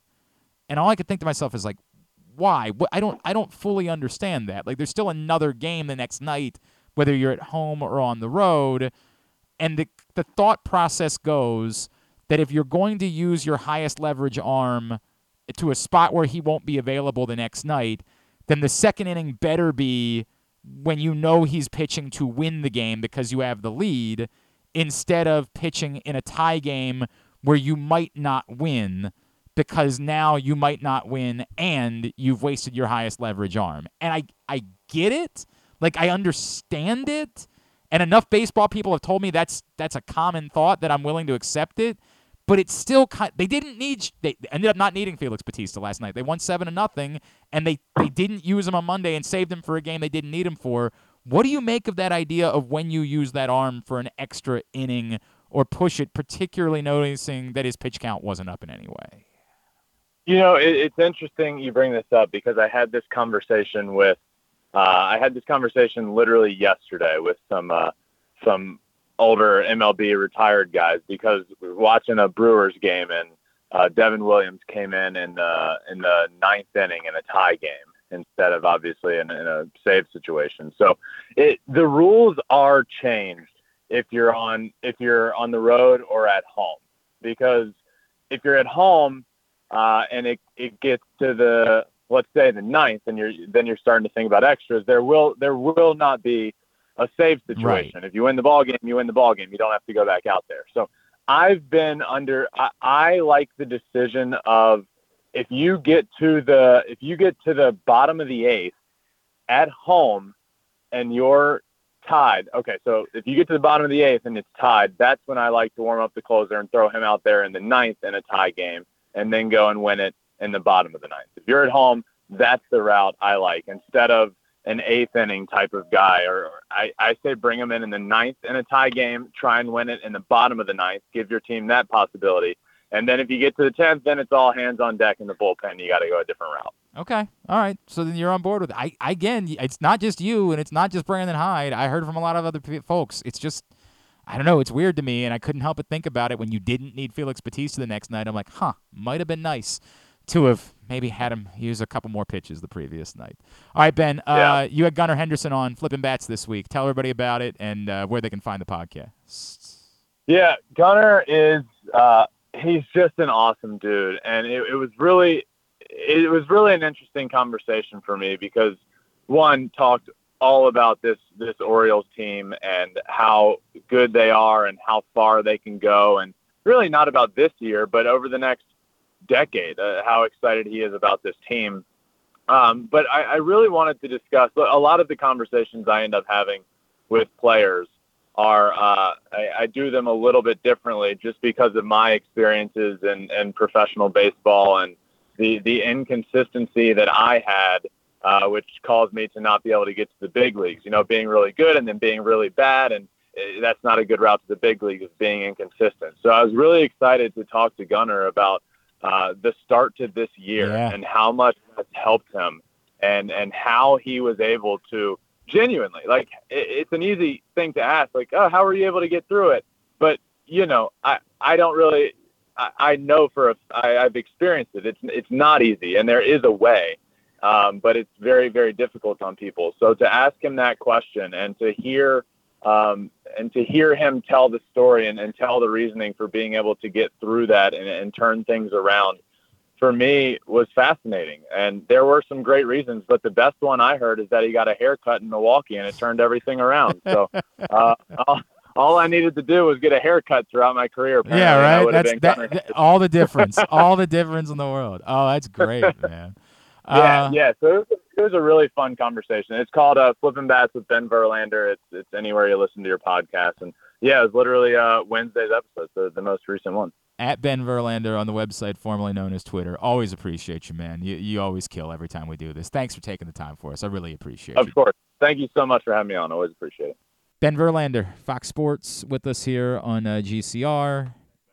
I'm struggling with this because it is a commonly held belief. Ben Verlander joins the list of folks that I've talked to about this. It ain't just me. It ain't just him. It is commonly held amongst baseball people. It's different at home than on the road. And I can understand it. I can get it. But I still struggle with it. I really do. Particularly if the thought is, well, hey, we can play for one run. Well, then can't you assume that you can get that one run in the bottom of the inning? That's my issue. Can't help it. Can't help but think about that. Hey, today's show is brought to you by your local Toyota dealer and buyatoyota.com. The Toyota Tacoma comes in a range of models and trim lines, so you can choose the perfect Tacoma to reflect your unique personality and driving habits. Check out buyatoyota.com for deals on new Tacomas from your local Toyota dealer today. All right, let's switch things up here in the second hour of the program, and we're going to talk a little Maryland football as they get ready 1 week from Saturday to open up the season against Towson. Joining us now, one of the leaders along the offensive line for the Terps. He is offensive tackle Delmar DJ Glaze, and he is with us now here on GCR. DJ, it's Glenn in Baltimore. It's great to chat with you, man. Thank you for taking a couple of minutes for us this morning. Yes, sir. Thank you for having me. Absolutely, dude. I can't even imagine how fired up you are right now. DJ, can you talk about, how these last couple of years have gone for you? And obviously, when you came in, it was the bizarreness of the pandemic season. But to watch a program that you committed to at a point where things were tough and it was coming off, scandal and coaching change, to now back-to-back big bowl wins, a lot of belief. You got a coach using the word championship when he talks to you guys. How has this happened for this program to get to this point? Like you said, when I came in, it was a COVID year. So, guys weren't really able to, be together as much as we, probably should have been. Trying to battle with COVID and football, having to cancel every now and then. That was something that showed us, the next 2 years, we took the chance to bond and grow together. We didn't take that for granted because we saw what would happen when we weren't able to do that. So, it's definitely been, you can see the change and the growth over time because we were able to, bond together, grow together, do activities together. And then the last two bowl seasons, like Coach talks about, building blocks to prepare some for now where he feels like he can start using that word championship. So, just to see the steady growth and improvement, it definitely shows that, the work we put in isn't going to waste. And, we're fired up to continue to work and continue to build on what we have done in the past. We referenced the bowl win. I know that probably had to be pretty uniquely exciting for you, right? Like being a Charlotte kid, being down there. Like what did that experience mean to you? That was definitely a fun, cool experience. Going back home to Charlotte, playing in the Panther Stadium. I remember going to games when I was a kid, so it was definitely fun to get there and get a chance to play in the stadium. That's cool. Where I was watching professional games. So you didn't ask anybody to dump mayonnaise on you, did you? Afterwards, you weren't that excited. No. Okay, yeah. I recommend. That's probably for the best. We did a bit on the show, and I let them dump mayonnaise on me, and boy, I'll never do that again. I know that much. DJ Glaze with us here on GCR. DJ, give me your path, right? I mentioned you're a kid from Charlotte, and, this is a different time. Once upon a time, maybe it makes a little bit more sense. Hey, right, a kid from Charlotte playing in the ACC, but now Maryland's in the Big Ten. What was the connection for you? Why, again, at a weird time in Maryland football, why was it that this was the place where you wanted to be? Right, so, in high school, I had a couple of injuries or whatnot, so people are scared to take chances when you have injuries and like you only play one true full year of high school ball. So Maryland came around and they talk about they want tough, reliable players. Coach Locks told me we're gonna take we're gonna look past the injuries. We want you to come in and be able to contribute. So just them taking the chance and being like one of the only schools to do so. It felt like the perfect fit because, they didn't look at, the injuries or he only played 1 year. They looked at he can come in and contribute. So, it just felt like the perfect fit for me. And it was an opportunity I felt like I had to take. It seems like it's working out okay for you. It seems like everything's been pretty good so far. DJ, we reference that a lot of programs, they won't let you talk about anything beyond, like, the next game, right? Like, in a lot of programs, they'll say, the only thing we're talking about is Towson. That's it. But, your coach has set the tone, and he's out there openly. He was on with us a couple weeks ago talking about championships, and that's something that's not happened. There hasn't been a conference championship at Maryland in over 2 decades at this point. What does it mean to you for your coach to say, we're talking about this now? Like, that's real for us, that we're going to talk about winning a Big Ten title. No, it definitely means a lot because I know in years previous, we will always talk about, we're not going to talk about championships right now. But for him to come out this year and say, you know what, we're competing for a Big Ten championship, it shows the trust that he has in his team. It shows that, he thinks that we can go out and compete. Now it's on us. He already put it out there. So now it's on us to put in the work, go week by week and do what we got to do to, get to that level to where we're competing for a Big Ten championship. So, it shows the trust is there, and it definitely gets the guys fired up to know, like, the coach is like, let's go win a Big Ten championship. So, we're still going to take it week by week, but, we ultimately have that end goal of, we know where we want to be. So we want to go week by week and try to dominate each week to get there. What does it take? Because, as we've pointed out, we've seen you guys be right there. I was down for the Ohio State game a year ago, right? You guys are right there in it, and you've been very competitive. What does it take to make up that difference so that when you're playing, these best teams in the country that we're talking about, you guys end up coming out on top? What's the difference for this team right now in competing versus winning to the point that you would need to get to a championship? Really, I would say it's the discipline piece. Last year we won 8 games, but, we were one of the most penalized teams in college football. So, it's hard to win when you have a lot of penalties. So, we still won 8 games. So just imagine if we clean up that little part and continue to execute at a high level. Things are, continue to grow. Like we said, building blocks. Things will continue to get better.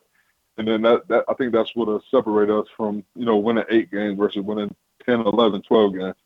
Do you, first of all, we saw last night was karaoke night. Did everybody participate? Was this a freshman thing? Like, what was the story for karaoke night last night? So usually we do it every year, the last week of camp. So, guys can record songs, do what they have to do. So, it's a mix of everybody, whoever wants to go up. Okay. So it's not like nobody's being forced to participate. It's just if you want to. No. Did you choose to participate in karaoke night last night? I did. All right. Will you tell us what it is that you performed? I did a song by Sha. It's an old school R&B song. It's called If I Ever Fall in Love Again. I know If I Ever Fall in Love Again. You got to have some pipes for that, bro. Like, are you like legitimately a singer? No, but I try.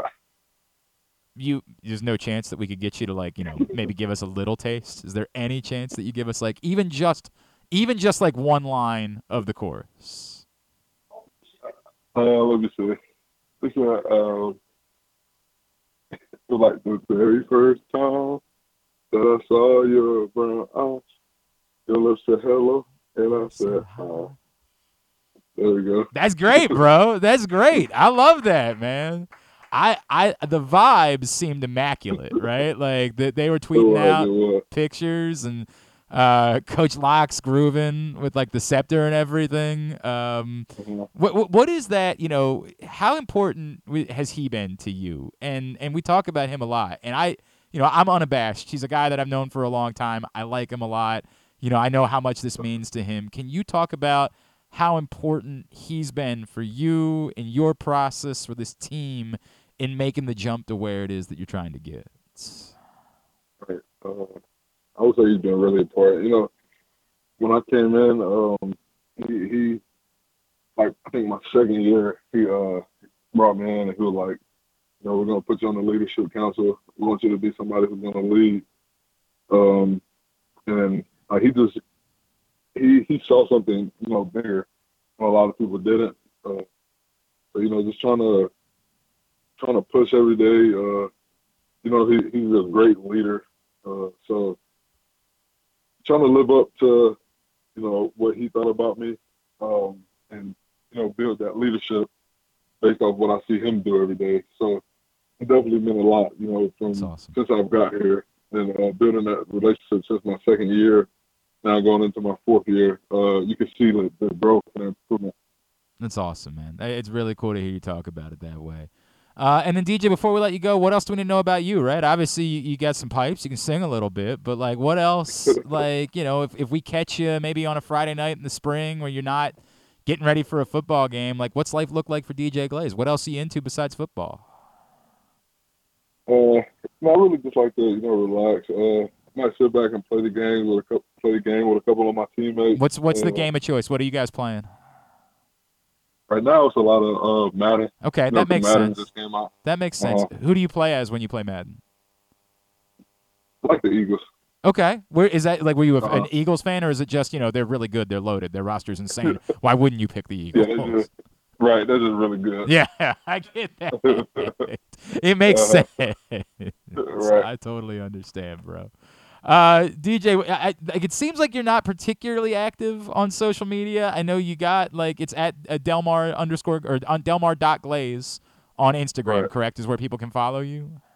All right, give them a follow there.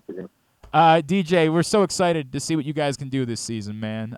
Can't wait to get out there. It looks like it's going to be a special season. Appreciate you spending a couple of minutes with us. We'd love to catch up again down the road. Thank you so much for hopping on. Thank you for having me. DJ Glaze, Maryland offensive tackle, getting ready for the start of the season. 1 week from Saturday, they host Towson in the opener, then Charlotte, Biff Poggi in Charlotte the following week. Good opportunity for Maryland. A lot of people talking about the start of the schedule should shape up for them to try to put together some wins, build some confidence, maybe create a little excitement. That would be nice. I'd be all for that. Appreciate him taking the time for us. We'll talk some more Terps here with Gerry DiNardo in just a few minutes. Oh, my. Let's grab a break. Let's do that. By the way, Ryan, did you prepare a Nerd's Corner for today? No. Are you serious? I thought you said you were going to do that.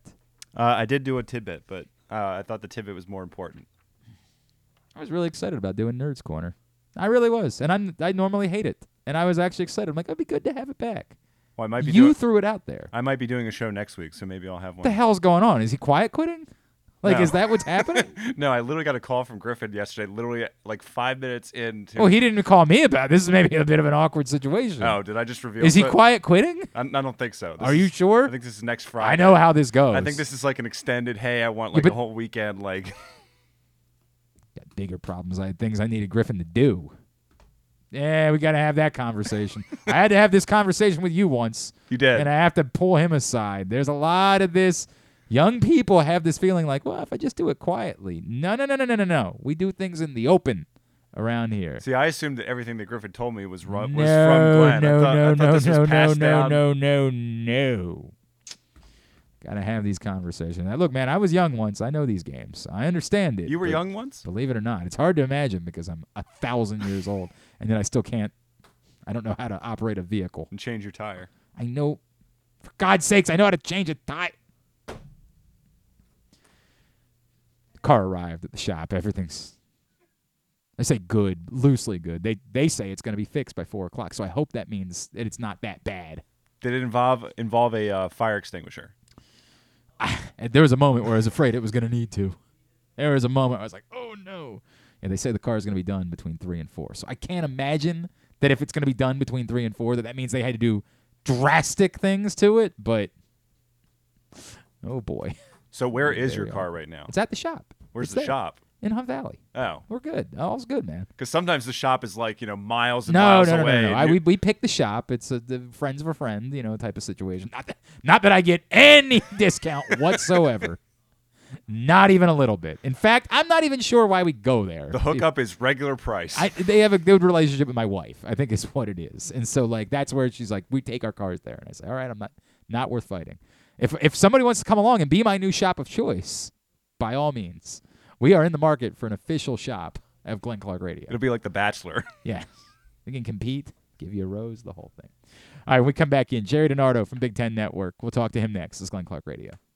Catch that festival feeling in Charm City. Everywhere you go, you'll find exciting entertainment, delicious eats, and endless summertime fun. Cheer on the O's at Camden Yards, pick crabs by the waterfront, beat the heat inside a world-class museum, and make memories that will last a lifetime. Go to baltimore.org for more information and to plan your visit.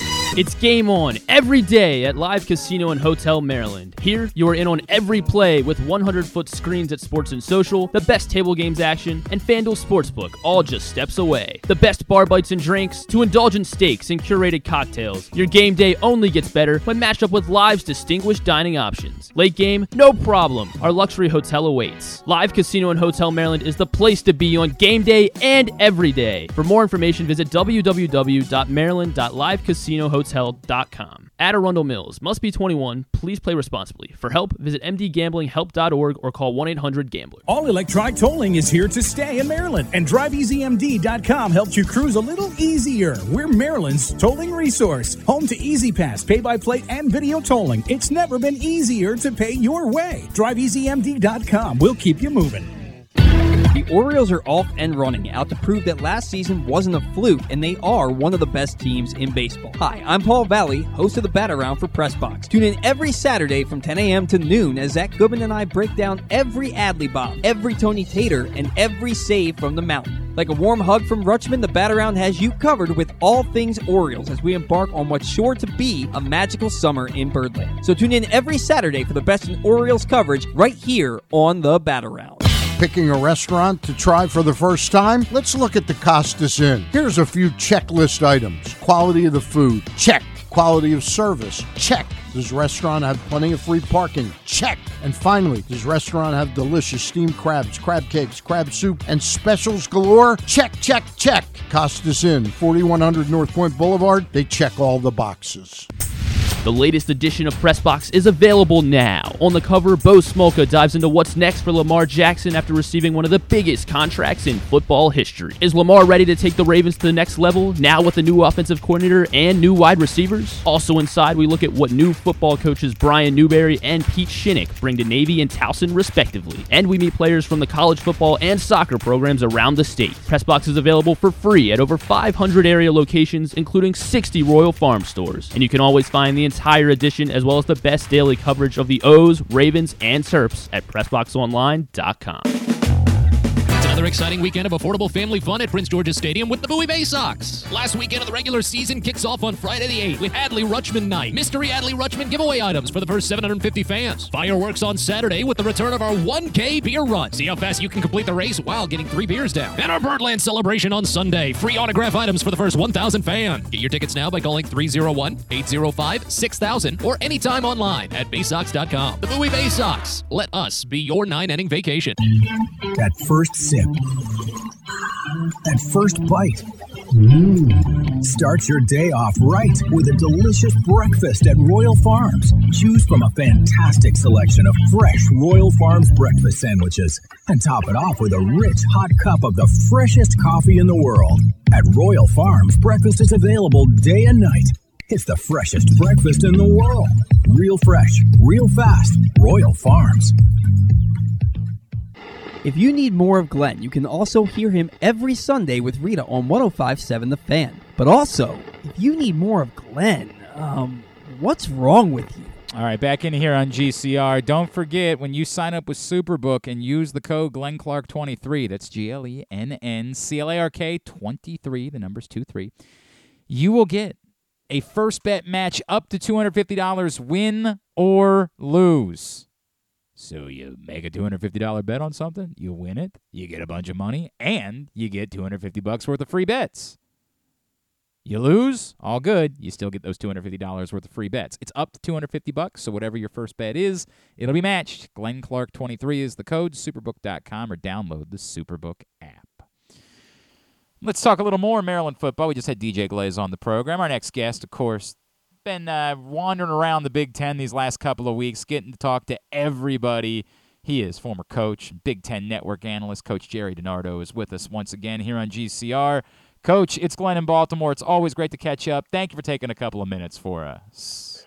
Yeah, thanks for having me, Glenn. Appreciate it. We were talking to Mike Locklsey a couple weeks ago. I know he's been saying the same thing to everybody else that he said to us. It's a big deal for him. He's using the word championship. Now, someone might say, hey, anybody can do that, right? That doesn't mean anything. But I understand why he has not wanted to use those words and why he's told his guys not to use those words. Is now the right time for him to be talking like that, or is that still way too aggressive for a program that hasn't proved that it can sustain competitive levels against the top teams in the conference? Glenn, I just think it's a matter of style. I mean, if you're a coach, you can't say, well, we don't want to win championships, we want to have a good season. So everybody wants to win a championship. The East is stronger than it's ever been since we have been East and West, because Penn State has caught up to Michigan and Ohio State. So if Maryland is 4, they have to play head-to-head maybe top 5 teams in the country. So schedule, although after that the schedule is good. They've got a good fair crossover. They've got a good non-conference thing. So, I think we can get hung up on those things. If Mike wants to talk championships, that's obviously what you want to do. He'll have a better chance, most likely, to win a championship when we go away from the division. Yeah. Because it's hard to build a program in the present East and West. I love leaders and legends. I wish they would have kept it. Everybody had a chance to be upward mobile. There was 2 balanced divisions. The coaches in the East, they're all very happy that the East is being broken up. Right. Although with the addition of the Pac-12 teams, maybe it won't get any easier. Well, yeah, it's going to be bizarre more than it's going to be anything else in the coming years. Coach, what is the path? Like, in what world could Maryland take another step forward? And beyond just, winning another game, but actually become a threat? Can it be done? Do they have enough, or is it simply a mathematical equation of they just don't have the horses that these other programs have? There's no way to overcome that. Okay, so here's obviously how I see it. If you look at the conference, okay, and you rank the teams 1 through 18 next year, okay, and you say if they're all maximizing their resources, what's the best job, what's the worst job, and what's 2 through 17?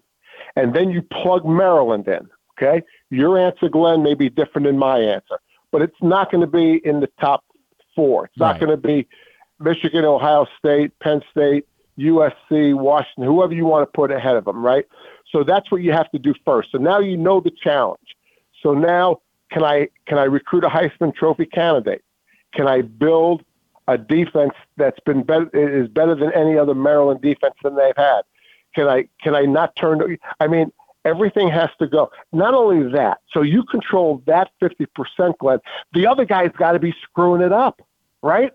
I mean, Michigan can't be maximizing their resources. Ohio State can't be maximizing their resources, because if they are, if you're maximizing your resources at Maryland, you're not going to catch them.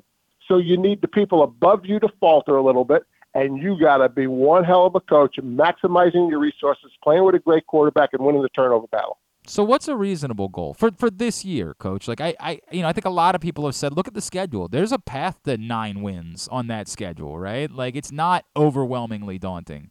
Is that the most reasonable and yet legitimate goal that Maryland football could have? Yeah, unfortunately, and I've been in this situation, it's not linear. Just because you won 7 games or 8 games, you win 9 or 10 the next year. They've got to rebuild their offensive line. One guy's coming back. I worry about Leah. He's a great athlete, and I worry about a young offensive line not protecting him breaking the pocket, putting himself in harm's way, trying to make a play, throwing it late across the middle. So I worry about that because he's going to want to make a play. So the offensive line has to come along.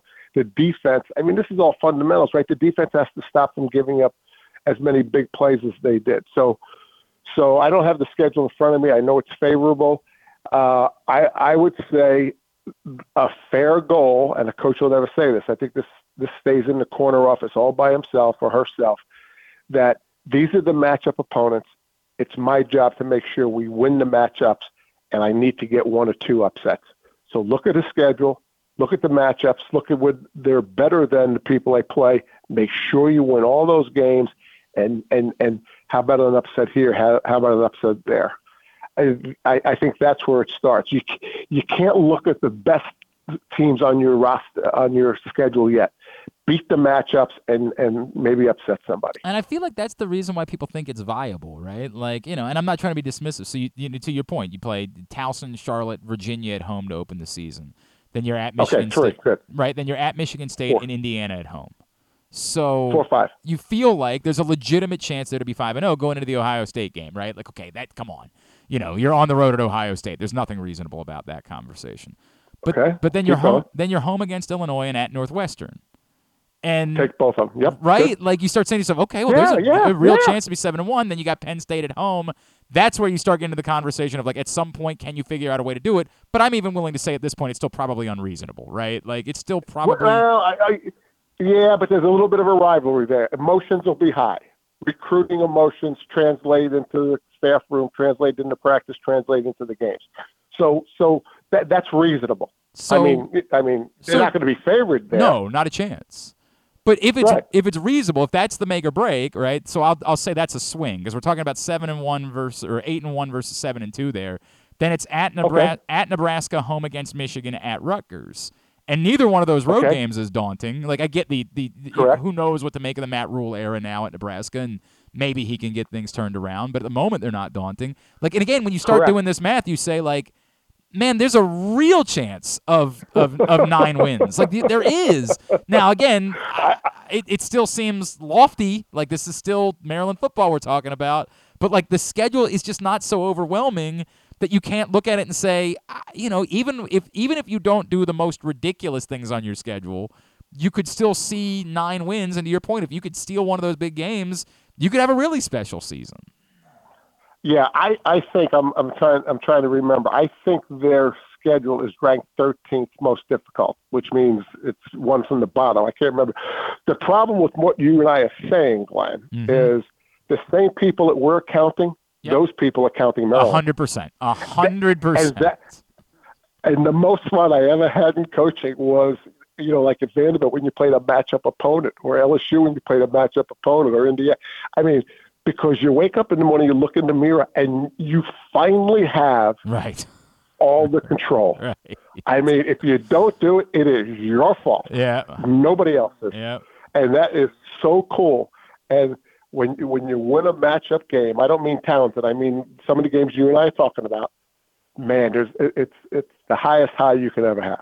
Oh, God! For Maryland to actually be able to win all those games, control those things. Oh, what a world it would be. We would be very excited about that here. God, that would be very exciting. You got me fired up, Glenn. Coach, it really is the type of thing where I want to be this, and then I have to step back and say, right, but it's Maryland football. Settle down. Calm down. This is what we're talking about. But, if they can, to your point, if they can keep Leah healthy, right, then they have a chance. Yeah. We were talking to DJ If Glaze. Leah can keep Leah healthy. Correct. Leah has to keep Leah healthy. Leah he has to understand an incomplete pass isn't the end of the world. Yeah. A sack is worse than an incomplete pass, but it's still not the end of the world. You can see it from there, but it's not the end of the world. So if you have to take a sack, if you have to throw an incomplete pass, it's okay. It's okay. You got a young offensive line. Give them time to develop.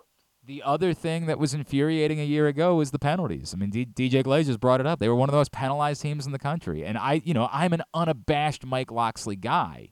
And so, I'm willing to say, hey, if they're winning games despite the penalties, I'll live with the penalties. But, imagine if that's the next step that they could take as a program, is just cleaning up being one of the most penalized teams in the entire country from a year ago. That would go a long way into getting me to believe that there could be a next step for them to take as a program. And, Glenn, when would the penalties make a difference? In all the games you and I counted. Yep, 100%. Because the margin of error is small. Against the three of the best teams in the country, it may not make a difference, although it could. But as you and I speak, it is 100% sure that who has less penalties in those matchup games gets a little bit of an edge.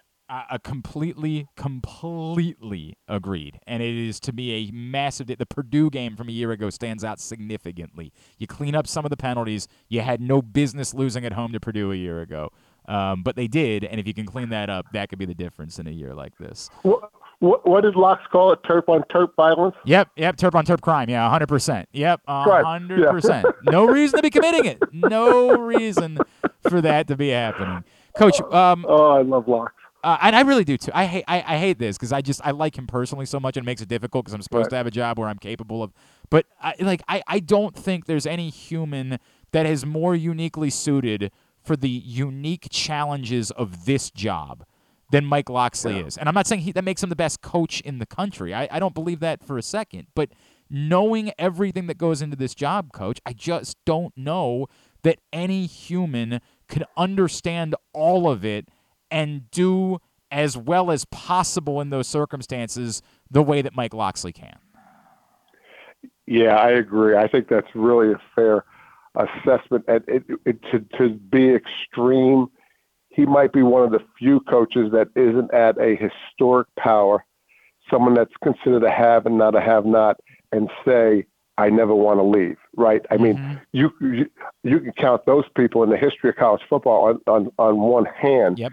That a coach is coaching at a non-historic program, has an uphill battle, plays in a very competitive conference, and still says, this is the job I want. Yep. Most of us say it. We're probably all lying. I think Locks might be telling the truth. Oh, I wholly believe it. I don't think there's a chance in hell that he would want to go. I mean, again, it's easy for me to say that, and who knows? USC comes available. Right, but Glenn, we're more likely.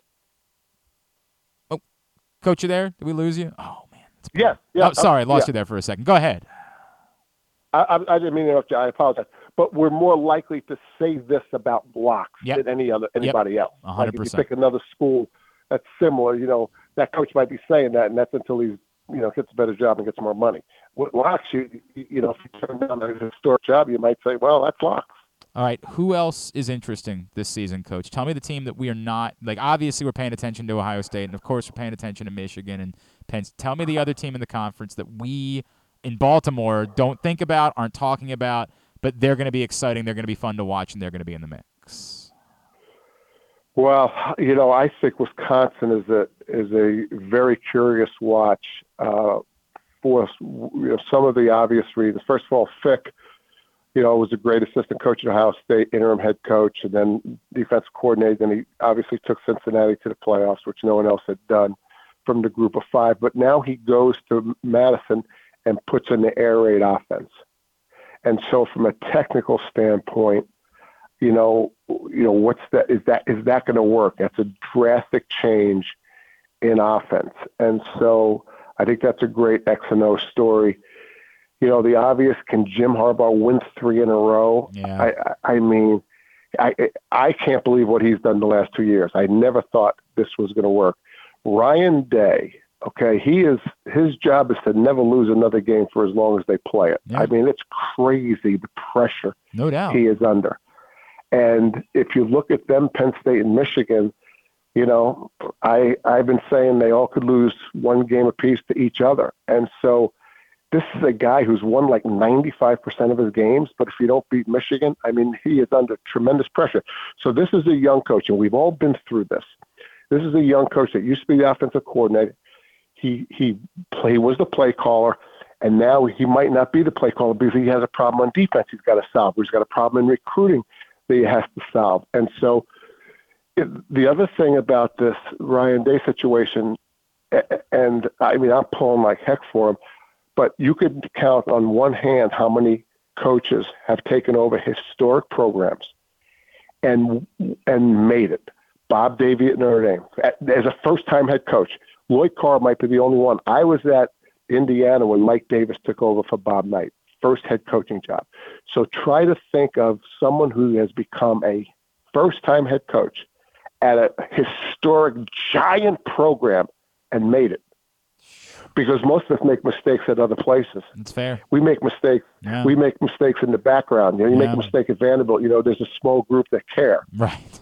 But if you're a first-time head coach at Alabama, at Ohio State, Marcus Freeman is under the same pressure. Yeah. Because you don't get to live through a lot of mistakes at those places. For a minute, it looked like they weren't going to give Marcus Freeman a whole season last year. For a minute, it looked like they were going to have the pitchforks out halfway through the year. Yeah, so some of those are the storylines. Bielema does a great job at Illinois. I mean, I could go on about each school. I mean, I could give you a great storyline in each school. But I think Wisconsin's interesting. I think Ryan Day's interesting. Harbaugh, can he maintain this? Look at the job James Franklin's done. I mean, we started going to Penn State. Think about this guy when Joe Paterno was coaching. That's how long ago the network started. They never had a really good offensive line. Then Bill O'Brien comes in. He tries to build an offensive line in 2 years and goes to Houston. It's taken James like 10 years to build an offensive line as good as there is in the conference. And it was a steady climb. And so now Penn State's there, I believe. That's a bummer for us. We would prefer if that weren't the case. Coach, always appreciate you. Really enjoy these conversations. I have no doubt, especially if Maryland gets off to the start that we think they might be capable of, that we'll have some exciting things to talk about as the season goes along. Thanks for hopping on this morning, spending the time with us. Yeah, thanks for having me, Glenn. I appreciate it. Thank you. Coach Gerry DiNardo, B10 Network, with us here on GCR. He's great. Always enjoy him. And, trying to get excited, fired up. College football gets underway this weekend. Of course, Navy Notre Dame. We will make our first picks of the season tomorrow. Nick Kelly got in to the picks crew as well. We're going to have 10 spot. We're not going to have time to go over all these picks during the course. What's our Stetka update? No, Stecka's in. He doesn't have a choice. This is not Stetka doesn't get the bail now. If Stecka either wins, like the league, or loses one more time, then maybe we'll revisit it afterwards. Okay. But he doesn't get the bail now. Okay. Now is not the time for him to bail. I need him to win. I need him to have his WrestleMania moment before I'm willing to allow him to get out. Fair. So I would say either if he wins or if it's like down to him and somebody else at the end of the year and he narrowly avoids being the loser. What you're saying is me. Whoever it is, I don't care if it's you, if it's me, whoever it is. If like going into the Super Bowl, he's tied and avoids it, I would call that his WrestleMania moment. I would call that his championship if it was dramatic and he didn't end up being the loser. At this point, we should probably call it victorious if he's not the loser by 15 games because it's been bad. It's been bad. Like when he's lost, he's lost. But I'm not letting him out yet. Not yet. We got a group of 10, which is, I think it's 10, 9 or 10, whatever it is. It's overwhelming. It's too much. Double digits. Way too much for me to manage. I'm going to have to push it off to somebody else. That might be yours. You might get to manage that at some thanks. point. Yeah, congratulations. You want to tell everybody about what's going on at Live Casino and Hotel? Go right ahead. Yes. Do you have what it takes to be a champion? Try your hand at the $25,000 Baccarat tournament at Live Casino and Hotel Maryland on August 31st. Compete for your chance to be one of 6 players to take home a share of $25,000 with a guaranteed prize of $8,888 in cash. With a buy-in of just $50, this is an opportunity you don't want to miss. For more information, go to maryland.livecasinohotel.com/promotions. At Arundel Mills, must be 21. Please play responsibly. For help, visit mdgamblinghelp.org or call 1-800-GAMBLER. So before we get to Tidbit and Tubular, somebody started following me, or us, whatever you want to call it, but I was tweeting personally last night from the account. Somebody started following last night that I had to immediately block. Immediately, the moment that I saw that they were following us. Do you have any idea? I'll hand it towards you because it's not going to be difficult to see. Do you know who that person might be? on Twitter. Any guess? I do not. You do not. This is the real Coach Roy started following. That person is a man named Roy Johnson. And last night after the Orioles game ended, I decided to spend some time with a little documentary called BS High. And Roy Johnson is the central figure in the documentary BS High because he was the alleged coach, I use in quotes, of the Bishop Sycamore football program. Again, I put in quotes. Roy Johnson is an effing psychopath who should be in jail. I'm going to feel differently about it when I find out that he got paid for his participation, and if it's scale, I maybe will understand that, but if it's anything more than that, then it's going to be shameful. Because as empty as the Florida doc, and as disappointing as the Florida doc was, and it's again, I think the worst moment in sports documentary filmmaking in history, because there could not have been more to work with. There was a ton of excitement. They played into that by making it a 4-part documentary, and then they said, "Ha ha, LOL, we're not doing anything." There's no point to this. I was shocked. I was at work yesterday, and people were talking about that Florida documentary, how much they loved it. I was they did not watch the same documentary. No, they're just a lot of people, I believe, and I'm going to call out some by name at some point. I think a lot of people started tweeting about it that hadn't watched it because they just wanted to be involved in the conversation. Right. Everyone that watched it knows it sucks. It's not just that it's disappointing, it's horrible. On the flip side, what HBO's doc, BS High, did was shine further light about how truly reprehensible all of this was.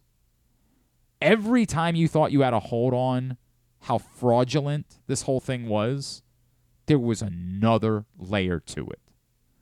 And what makes it worse is that this guy is just a sociopath. There's no attrition in any way. There is no... He's beyond a con man. This is Donald Trump's America, right? It's beyond gaslighting. It's just utterly and completely detached from any realm of humanity and purely evil and vile. And the things that he did should be criminal. And it's hard to figure out what could be and what might not be.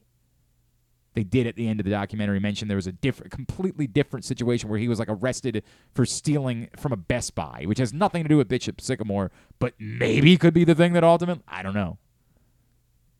It's unbelievable. And not only does he not deny, he denies some things because he can tell certain things he has to deny because there's black and white, this would definitely be criminal if I acknowledge this.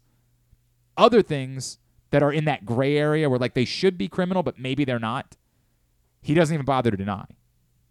Never paid bills. Never, that's Donald Trump, right? That's the thing. Right. The bit is you're the suckers for paying. You're the suckers for paying the people that work for you.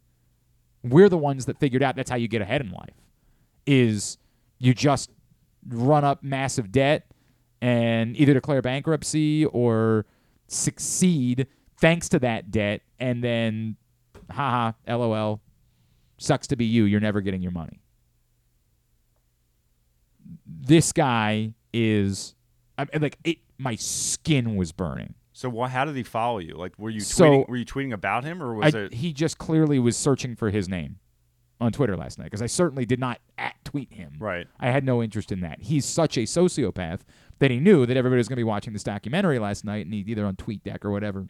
Well, TweetDeck's gone. Whatever. I don't know what it is. He was just searching for his name, clearly, and came across the fact that, but this dude is such a psychopath that I don't want him to have any. I would never talk to him. I don't want this dude to know that I exist, because this guy looks like someone that's going to blow up there's also serious allegations about domestic violence, and this guy looks like and comes off as one of the most evil humans I've ever seen in my entire life, and is completely detached from reality in every aspect. And it's difficult, right? The line between the amount of victimhood that you feel for the players that were involved, because, like, as you learn, a lot of them were not kids. I mean, they were still young. They were still easy to manipulate, but they weren't actually children. They weren't high school aged. These were like 19 and 20-year-olds that may have been sold a lie. It's like there's a very gray area there where, like, everybody's story is unique. Were they told that they were going to play at a prep school, or did they kind of know what was going on here and they were just like, whatever, if I can get some more film, I'll do it anyway? Everybody's story is unique. So, like, some of them you feel truly, awful for. Some of them, it's kind of clear, were victims of things that go beyond just the con. That, like, this dude might have been, the documentary presents, like, he might have been taking out loans in players' names. Like, it's evil. Yeah, that's awful. It's evil. It's a very good documentary in that it shines a light. It allows the guy to hang himself. It at no point presents him as a martyr. At any point, he attempts to present himself as being, only I can save you. Only I can do, like, he's not a coach. He's not a leader. He's not an anything. Like, the amount of fraud involved in this human makes you, the only part that bothers you is, like, this guy shouldn't get any attention. This guy shouldn't even be a part of this documentary. But at least the way that they presented it was a way in which it shined the light and allowed him to hang himself. Like, there's no ambiguity. You can't watch this thing and think anything like, well, this guy might have something figured out. No, this guy is vile. Now, the problem is, in this country, we reward vile sometimes. We reward evil and make it seem like it's some amount of genius. So maybe he'll stand to benefit, and he certainly thinks that. Like, he talks about it openly in the doc. It is absolutely, I would say it's worth the watch, but I'm telling you, it's going to make you uncomfortable. Like, you're going to have moments where your skin is going to crawl. Because I believe some of these people were actually children. And this is abuse. Not all of them were. And I don't even know where the line is between who was actually high school age and who actually was not. It's fascinating. You will think of this person like a Batman villain. You will think of this human like, a true evil, vile, wretched stain on humanity. And it'll make it tough at times. Like, at times, you will want to turn it off because you can't look at the person any longer. But it was a well-made documentary in that way. I hope that he has no business interest in the doc. I hope that, if anything, he was simply paid scale to be a part of it. I would like to think nothing at all, but I don't know what the rules are in that filmmaking. If he has a business interest in it, I will feel much different about it, because that's shameful that he would be allowed to have a business interest in this, because he shouldn't profit off of anything. Wretched. But BS High is the doc. It's up on Max. I watched it last night. Boy. Did you need a shower after it? I mean, it is. Like, you thought you remembered every element. You were like, oh my God. But we were laughing about it, right? Like, that's the effed up part, is that we were laughing about it. It was a bit at one point. And in turn, now it's, oh my God, this was just abuse. Like, straight up abuse is what was happening there. Fun! BSI. All right, let's get a tidbit. Tidbit is brought to you today by the print issue of PressBox, which is available right now for free at your neighborhood Royal Farms and the hundreds of locations around town where you find PressBox. You can read it all at PressBoxOnline.com. Great cover story from Bo Smolka, all about the future with Lamar Jackson now in the contract era. Go pick it up today, this print issue of PressBox. And again, you can read it online, PressBoxOnline.com. Okay, so in our conversation yesterday about Brandon Hyde talking about potentially needing Felix Bautista the next day, and you kind of taking Brandon Hyde to task, saying that you might not need Felix Bautista the next day. You might, win a game 10-1. You might get blown out 10-1. I did look at Felix Bautista's appearances this year, where he threw less than 15 pitches, which was 20 appearances. In those games where Felix Bautista threw less than 15 pitches, the Orioles the next day, their win-loss record was 12-8, and their margin of victory or defeat was 3.5 runs. I don't know that it really tells us anything. I'm not really sure that we learned anything from that. What wouldn't it show that they were, one, winning the games, and two, that they were winning them by probably 4 runs or more? Yeah, but it's more like, well, they went 12-8, then they didn't do that. They basically were a 500 team in those games. It comes off more an anomaly than anything else, right? Like, what did one have to do with the other? I'm trying to figure out if I can deduce anything from that. If what you're trying to say is the track record suggests that this wasn't going to be a close game, I also don't know if one of those games was a 12-run game and it screws up all the numbers from that point. So most of the games there was a game where they won 12-1. Yeah, that'll screw up. When you're only talking about a sample size of 20 games, one 11-run game will screw those numbers up. Most of the games there was a game in June where they lost 10-2. There was a game at the end of May where they lost 12-8. So that's the one that kind of split the margin. Yeah, I'm not really sure that taught us anything, unfortunately. I think it's the situation is what it is. That what they say. I also think it's different. If there's an off day the next day, then they're far more inclined. Like, all of the circumstances are different. It's the first game of a stretch of 9 games in 9 days, right? Like, okay, that does become interesting because you're already thinking about, like, if you play 9 one-run games, you're not going to be able to use Felix Bautista in all 9 of them, right? Like, you're already thinking about the fact that with no off day for a week and a half, you're going to have to manage your usage of Felix Bautista in some form or fashion. But again, that was provided for you last night, although he did get up and warm up, and there's always thoughts about how that affects a pitcher too. I just don't think that number tells us a lot. Like that, I think it's more like, interesting, right? Like, how many of those games were 3 runs or less on that list of 20 games? How many were 3 runs or less? Obviously those are save situations. Well, I mean, they're not all necessarily because they could be 3 runs because somebody scored in the 9th inning, but let's just leave it at 3 runs. How many of them were 3 runs or less? 14. So the overwhelming majority, 70% of them, were situations where you could have used Felix Bautista. Correct. And so a lot of them were wins too. Their argument would be, they would argue that that's proof that they did the right thing by not using Felix Bautista for an extra inning, because the track record says 70% of the time they've needed him again the next night. And only one of those 14 games was a 3-0 deficit or 3 runs or less deficit. Wait, that was in July.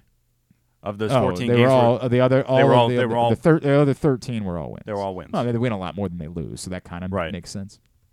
Again, I don't think that. I think it's data, but I don't think it tells us enough of a story. I don't think it can be a predictor. I don't think you can predict the next night definitively. Probably one of the factors that he can't say out loud about Monday night was Kevin Gausman's pitching the next night, and the likelihood that the Orioles were going to score 7 runs. They sure as hell didn't do it all against Gausman. They got 2 against Gausman. Yeah. And then after that, they just happened to pile on a bullpen and a defense that had no interest in. My God, it got ugly for the Blue Jays last night. It got really ugly. Yeah, I turned it off when it was 3-0, and then found out that it was. And by the way, the only reason the bases were loaded is because they botched the double play earlier in the game. When I complained earlier in the show about them blowing the bases loaded one out, they shouldn't have had that situation because it was just a botched double play that allowed the bases to get loaded to begin with. That would, it's fascinating. I think that part of the thought process is we are up against Kevin Gausman, and the likelihood of us having a big lead in a game like that is slim. And, we can even project that further than that, right? Like, even today, they're facing another really good starting pitcher in Barrios. And I think that you look at that and say, we probably think we're going to need the leverage guys in our bullpen for one, if not both of these games. But it still does not give me – none of it presents to me, okay, None of it gives me pass for it can always be a rule that you never have your leverage guy pitch a second inning at home. And even if it was, then I would still want to talk about why you put him in the 9th instead of putting him in the 10th. And somebody might present me data for that as well, but you're not going to have a 10th if he doesn't pitch the 9th. Right, but you're accepting that you could lose. You're saying we can accept that we might lose this game as long as we don't lose Felix Bautista for the next 2 games. You presented that by making the decision to put Mike Baumann in the 10th inning, that it was okay for you. You would rather potentially lose the game versus losing Felix Bautista for the next couple of nights. So why not think ahead in that situation and have that pitcher pitch with a clean inning and Felix Bautista pitch with a runner on second base? Are you a little worried that this is going to be like Zach Britton again in 2017 being left in the bullpen? Well, it was 2016. 2016. Not left in the bullpen. I think that it's the scenario that I just painted would be the one where you'd be worried that he'd be left in the bullpen. To Connor Newcomb's point, this is not the. I agree with what he said. If this is a playoff game, Felix Bautista's back out there. But of course, you're also not going to have a runner on second base in a playoff game because they don't use the same rules in the extra innings in the playoffs that they do in the regular season. I think in a playoff game, they say, come hell or high water, we're firing the best bullets that we have in our gun to try to win this game, and we'll deal with tomorrow. And again, they're also hoping that Tyler Wells and John Means can help out in whatever form or fashion in solving the innings problem that they have, and then somebody else can be used out of the bullpen in that situation. But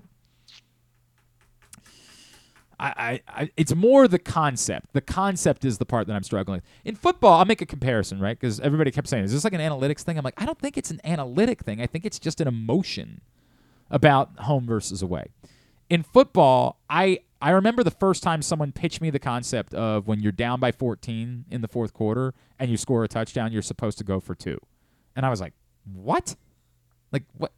How does that make sense? But then you did the simple math of it, and you understood it, and you accepted why it's now the held belief. The belief is 2-point conversions are 50-50. So if you get the first one, score another touchdown, then you win. You don't have to go to overtime. If you don't get the first one, the likelihood is that you're getting the second one because the percentages on 2-point conversions are 50-50. So the math says if everything holds, you'll either set yourself up to have a better chance to win, or worst case scenario, you'll be in the same spot that you were in. Now, we know that's not actually the worst case scenario. The thing about 50-50 is it's not a guarantee. You might fail twice on 2-point conversions, and then you'll feel like a big dummy. But the math suggests that it's likely. So you can accept it, like because of the math, you can say, I get it. I understand why that's the rule. I understand why you go for 2 down 14. I get why that has become the commonly held belief. Not everyone does it, but it's within the analytical community, certainly what the Ravens subscribe to. If you're down 14 late, you score a touchdown, you're going for 2. Similarly, the Ravens did the thing when they're down by 15. They scored a touchdown, and the first time, you're supposed to go for 2. Why is that? Because now you have more time, if you fail, to try to make up for it. Whereas if you're down by 15, you score a touchdown, you kick the extra point, you get back with an 8, you say, well, we're only down by 1 score, we only need 1 score, and then you score with 30 seconds left and you fail on the 2-point conversion, there's no time now for you to try to make up for it. You have worked around the assumption that it's a 1-score game and you don't have to do drastic things. You don't maybe have to kick an onside kick. And now you're screwed because you got to the end of the game and you don't have any time to make up for it. And you're definitely not getting the onside kick. Yeah, almost certainly at that point when they know it's coming. I get it, that too. I can understand the math of it. You need to know exactly, and you're not more likely to convert the 2-point conversion at the end of the game than you are with 6 minutes left. So with 6 minutes left, you want to figure out exactly where you are. Are you going to be down by 7? Are you going to be down by 1 score or by 2 scores? That way, you can sell out. You can make whatever decisions you have to make. You know you need to get chunk yards. You don't have the time to put a drive together. Whatever it is, you've got to know that with as much time as you possibly can. All of those things I can accept and understand. The math works. This commonly held practice, a reliever doesn't stay out for 2 innings on the road or at home, only on the road. I can get it, but I'm not yet at a place where I can fully accept it. And I'm going to be shaking my head about it until the next time it comes up, which could be tonight. Could be very well the exact same scenario plays out tonight. Probably. And I'm going to be banging my head against a wall saying, what are we doing here? Wash, rinse, repeat. Although, with it being Colorado this weekend, my gut would tell me they would make a different decision. That they with Colorado, I don't know who would start the first game. I don't even know if they have any good pitchers. Does Colorado have any good pitchers? Do they? I genuinely don't know. I don't know. I paid. I could not tell you anything at all about the 2023 Colorado Rockies. Does Todd Helton still play Yeah, for them? I don't know. I've seen a lot of Matt Holliday in the news this year. Maybe he's still in Colorado. I have no idea if they have a good pitcher. But I would think with the Rockies coming to town this weekend, that they would be more inclined tonight in the same situation to use 2 innings of Felix Bautista. I would almost bet that he would do that. If the exact same scenario presented itself, tie game, 9th inning, Felix Bautista goes in, pitches 12 pitches or less, I would almost bet that tonight they would run him back out there for a 10th inning. So I'm willing to continue having the conversation. I'm willing to listen. It's very interesting to me. That's all. Did you have a trivia to go along with it or just that? No, just that. No trivia, no Nerds Corner. You made my tire explode today. I got to be honest with you. We might not be able to have you back in next Friday. Well, you learned about it just now, so. This might be it. All right, here's what's coming up totally tubular-wise. Tubular is brought to you by your local Toyota dealer and buyatoyota.com. The Toyota Tacoma comes in a range of models and trim lines, so you can choose the perfect Tacoma to reflect your unique personality and driving habits. Check out buyatoyota.com for deals on new Tacomas from your local Toyota dealer today. Kyle Gibson indeed goes to the Birds tonight against Jose Barrios on Masson at 7 o'clock. Not Masson 2 tonight, just regular Masson at 7 o'clock. It also happens to be on MLB Network if you are in the Dallas or Minneapolis markets. Rest of the baseball you can find at glennclarkradio.com. Men's college soccer season gets underway tonight. Maryland hosts Missouri State at 8:30 on Big Ten Network+. UMBC's at George Mason at 7 o'clock on ESPN+. Loyola's at North Carolina at 7:30 also on ESPN+. Round 1 of the PGA's Tour Championship to determine the champion, the guy that nobody will remember. Nobody with their life on the line. Do we need to bring Drew back in here? Sure as hell do not. Round 1, 1 o'clock on Golf Channel. Some WNBA tonight. You can find that at glennclarkradio.com. If you're a pervert, you can watch preseason football. Steelers-Falcons, 7:30 on NFL Network. There's this wacky bit where whenever I put on NFLN in my, where I write this, it automatically corrects it for me to just say NFL. Because I want it to say on NFL Net, NFLN. I guess everybody knows what NFL means. I guess that's understood. Steelers-Falcons, 7:30. Access TV for Impact Wrestling at 8. Did you prepare the non-sports tubular portion of this? I did not. You really struggled today, Ryan. I got to be honest with you. I wasn't told I don't this know part. what was lost in translation here, but big 0 for 3. Big 0 for 3. I would call this the Jorge Mateo performance. I can't get a bunt down? No. I can't steal first base? No, we learned that. But you did have that inside the park home run the other day, so you got that going for you, which is nice. My first home run in 4 months. Hopefully it's nothing that matters. Hopefully there's nothing that I would like to talk about or that I want to watch, because I wouldn't know unless Griffin tells me. I didn't know about Bishop Sycamore until yesterday when he told me. I was like, I'm excited about it. Until the dude followed you on Twitter. Yes, and then I was not excited at all and hope he never finds my address. All right. Thanks today to Gerry DiNardo. Thanks to DJ Glaze from Maryland Football, as well as to Ben Verlander. We're gonna get. Do you know what you're supposed to do here?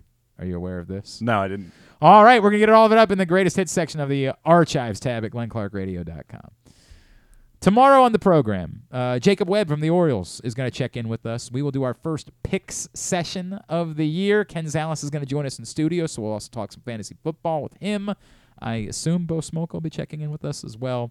All that on a Friday edition of the show. Do I have to be present for the pick segment? No, he will send you the picks tonight, the games, and Okay. you will just email him back Okay. what your picks are. Okay. But you have to get them back by the time the show starts, or else you don't get to wait and find out what everybody else picked and then make your picks. If you don't get them back by the time we pick, you get an offer. That's the way that it goes. Well, what if I need to build up in the win total to what? What if I'm what if I'm sandbag below everybody and I need to make other picks to make Nope, not the way it works. You don't. Well, that's not fair. No, that's everybody gets to make the picks at the same time. Everybody gets to make their picks. Nobody gets an advantage. That's the way that it works. What I would encourage you to do is they're not made at the same time. They're just revealed at the same time.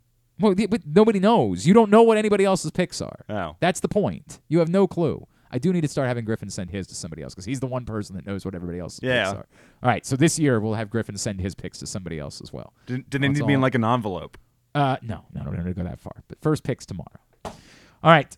Thanks to everybody at PressBox, all of our great sponsors and partners, including Visit Baltimore, Live Casino and Hotel Maryland, the Maryland 5-Star, Glory Days Grill, Dorchester County, the Bowie Bay Sox, Royal Farms, Costas Inn, Superbook Sports, the Baltimore Orioles, Birdland Sports, Easy Pass MD, Washington County, the Maryland Cycling Classic, your local Toyota dealer, buyatoyota.com.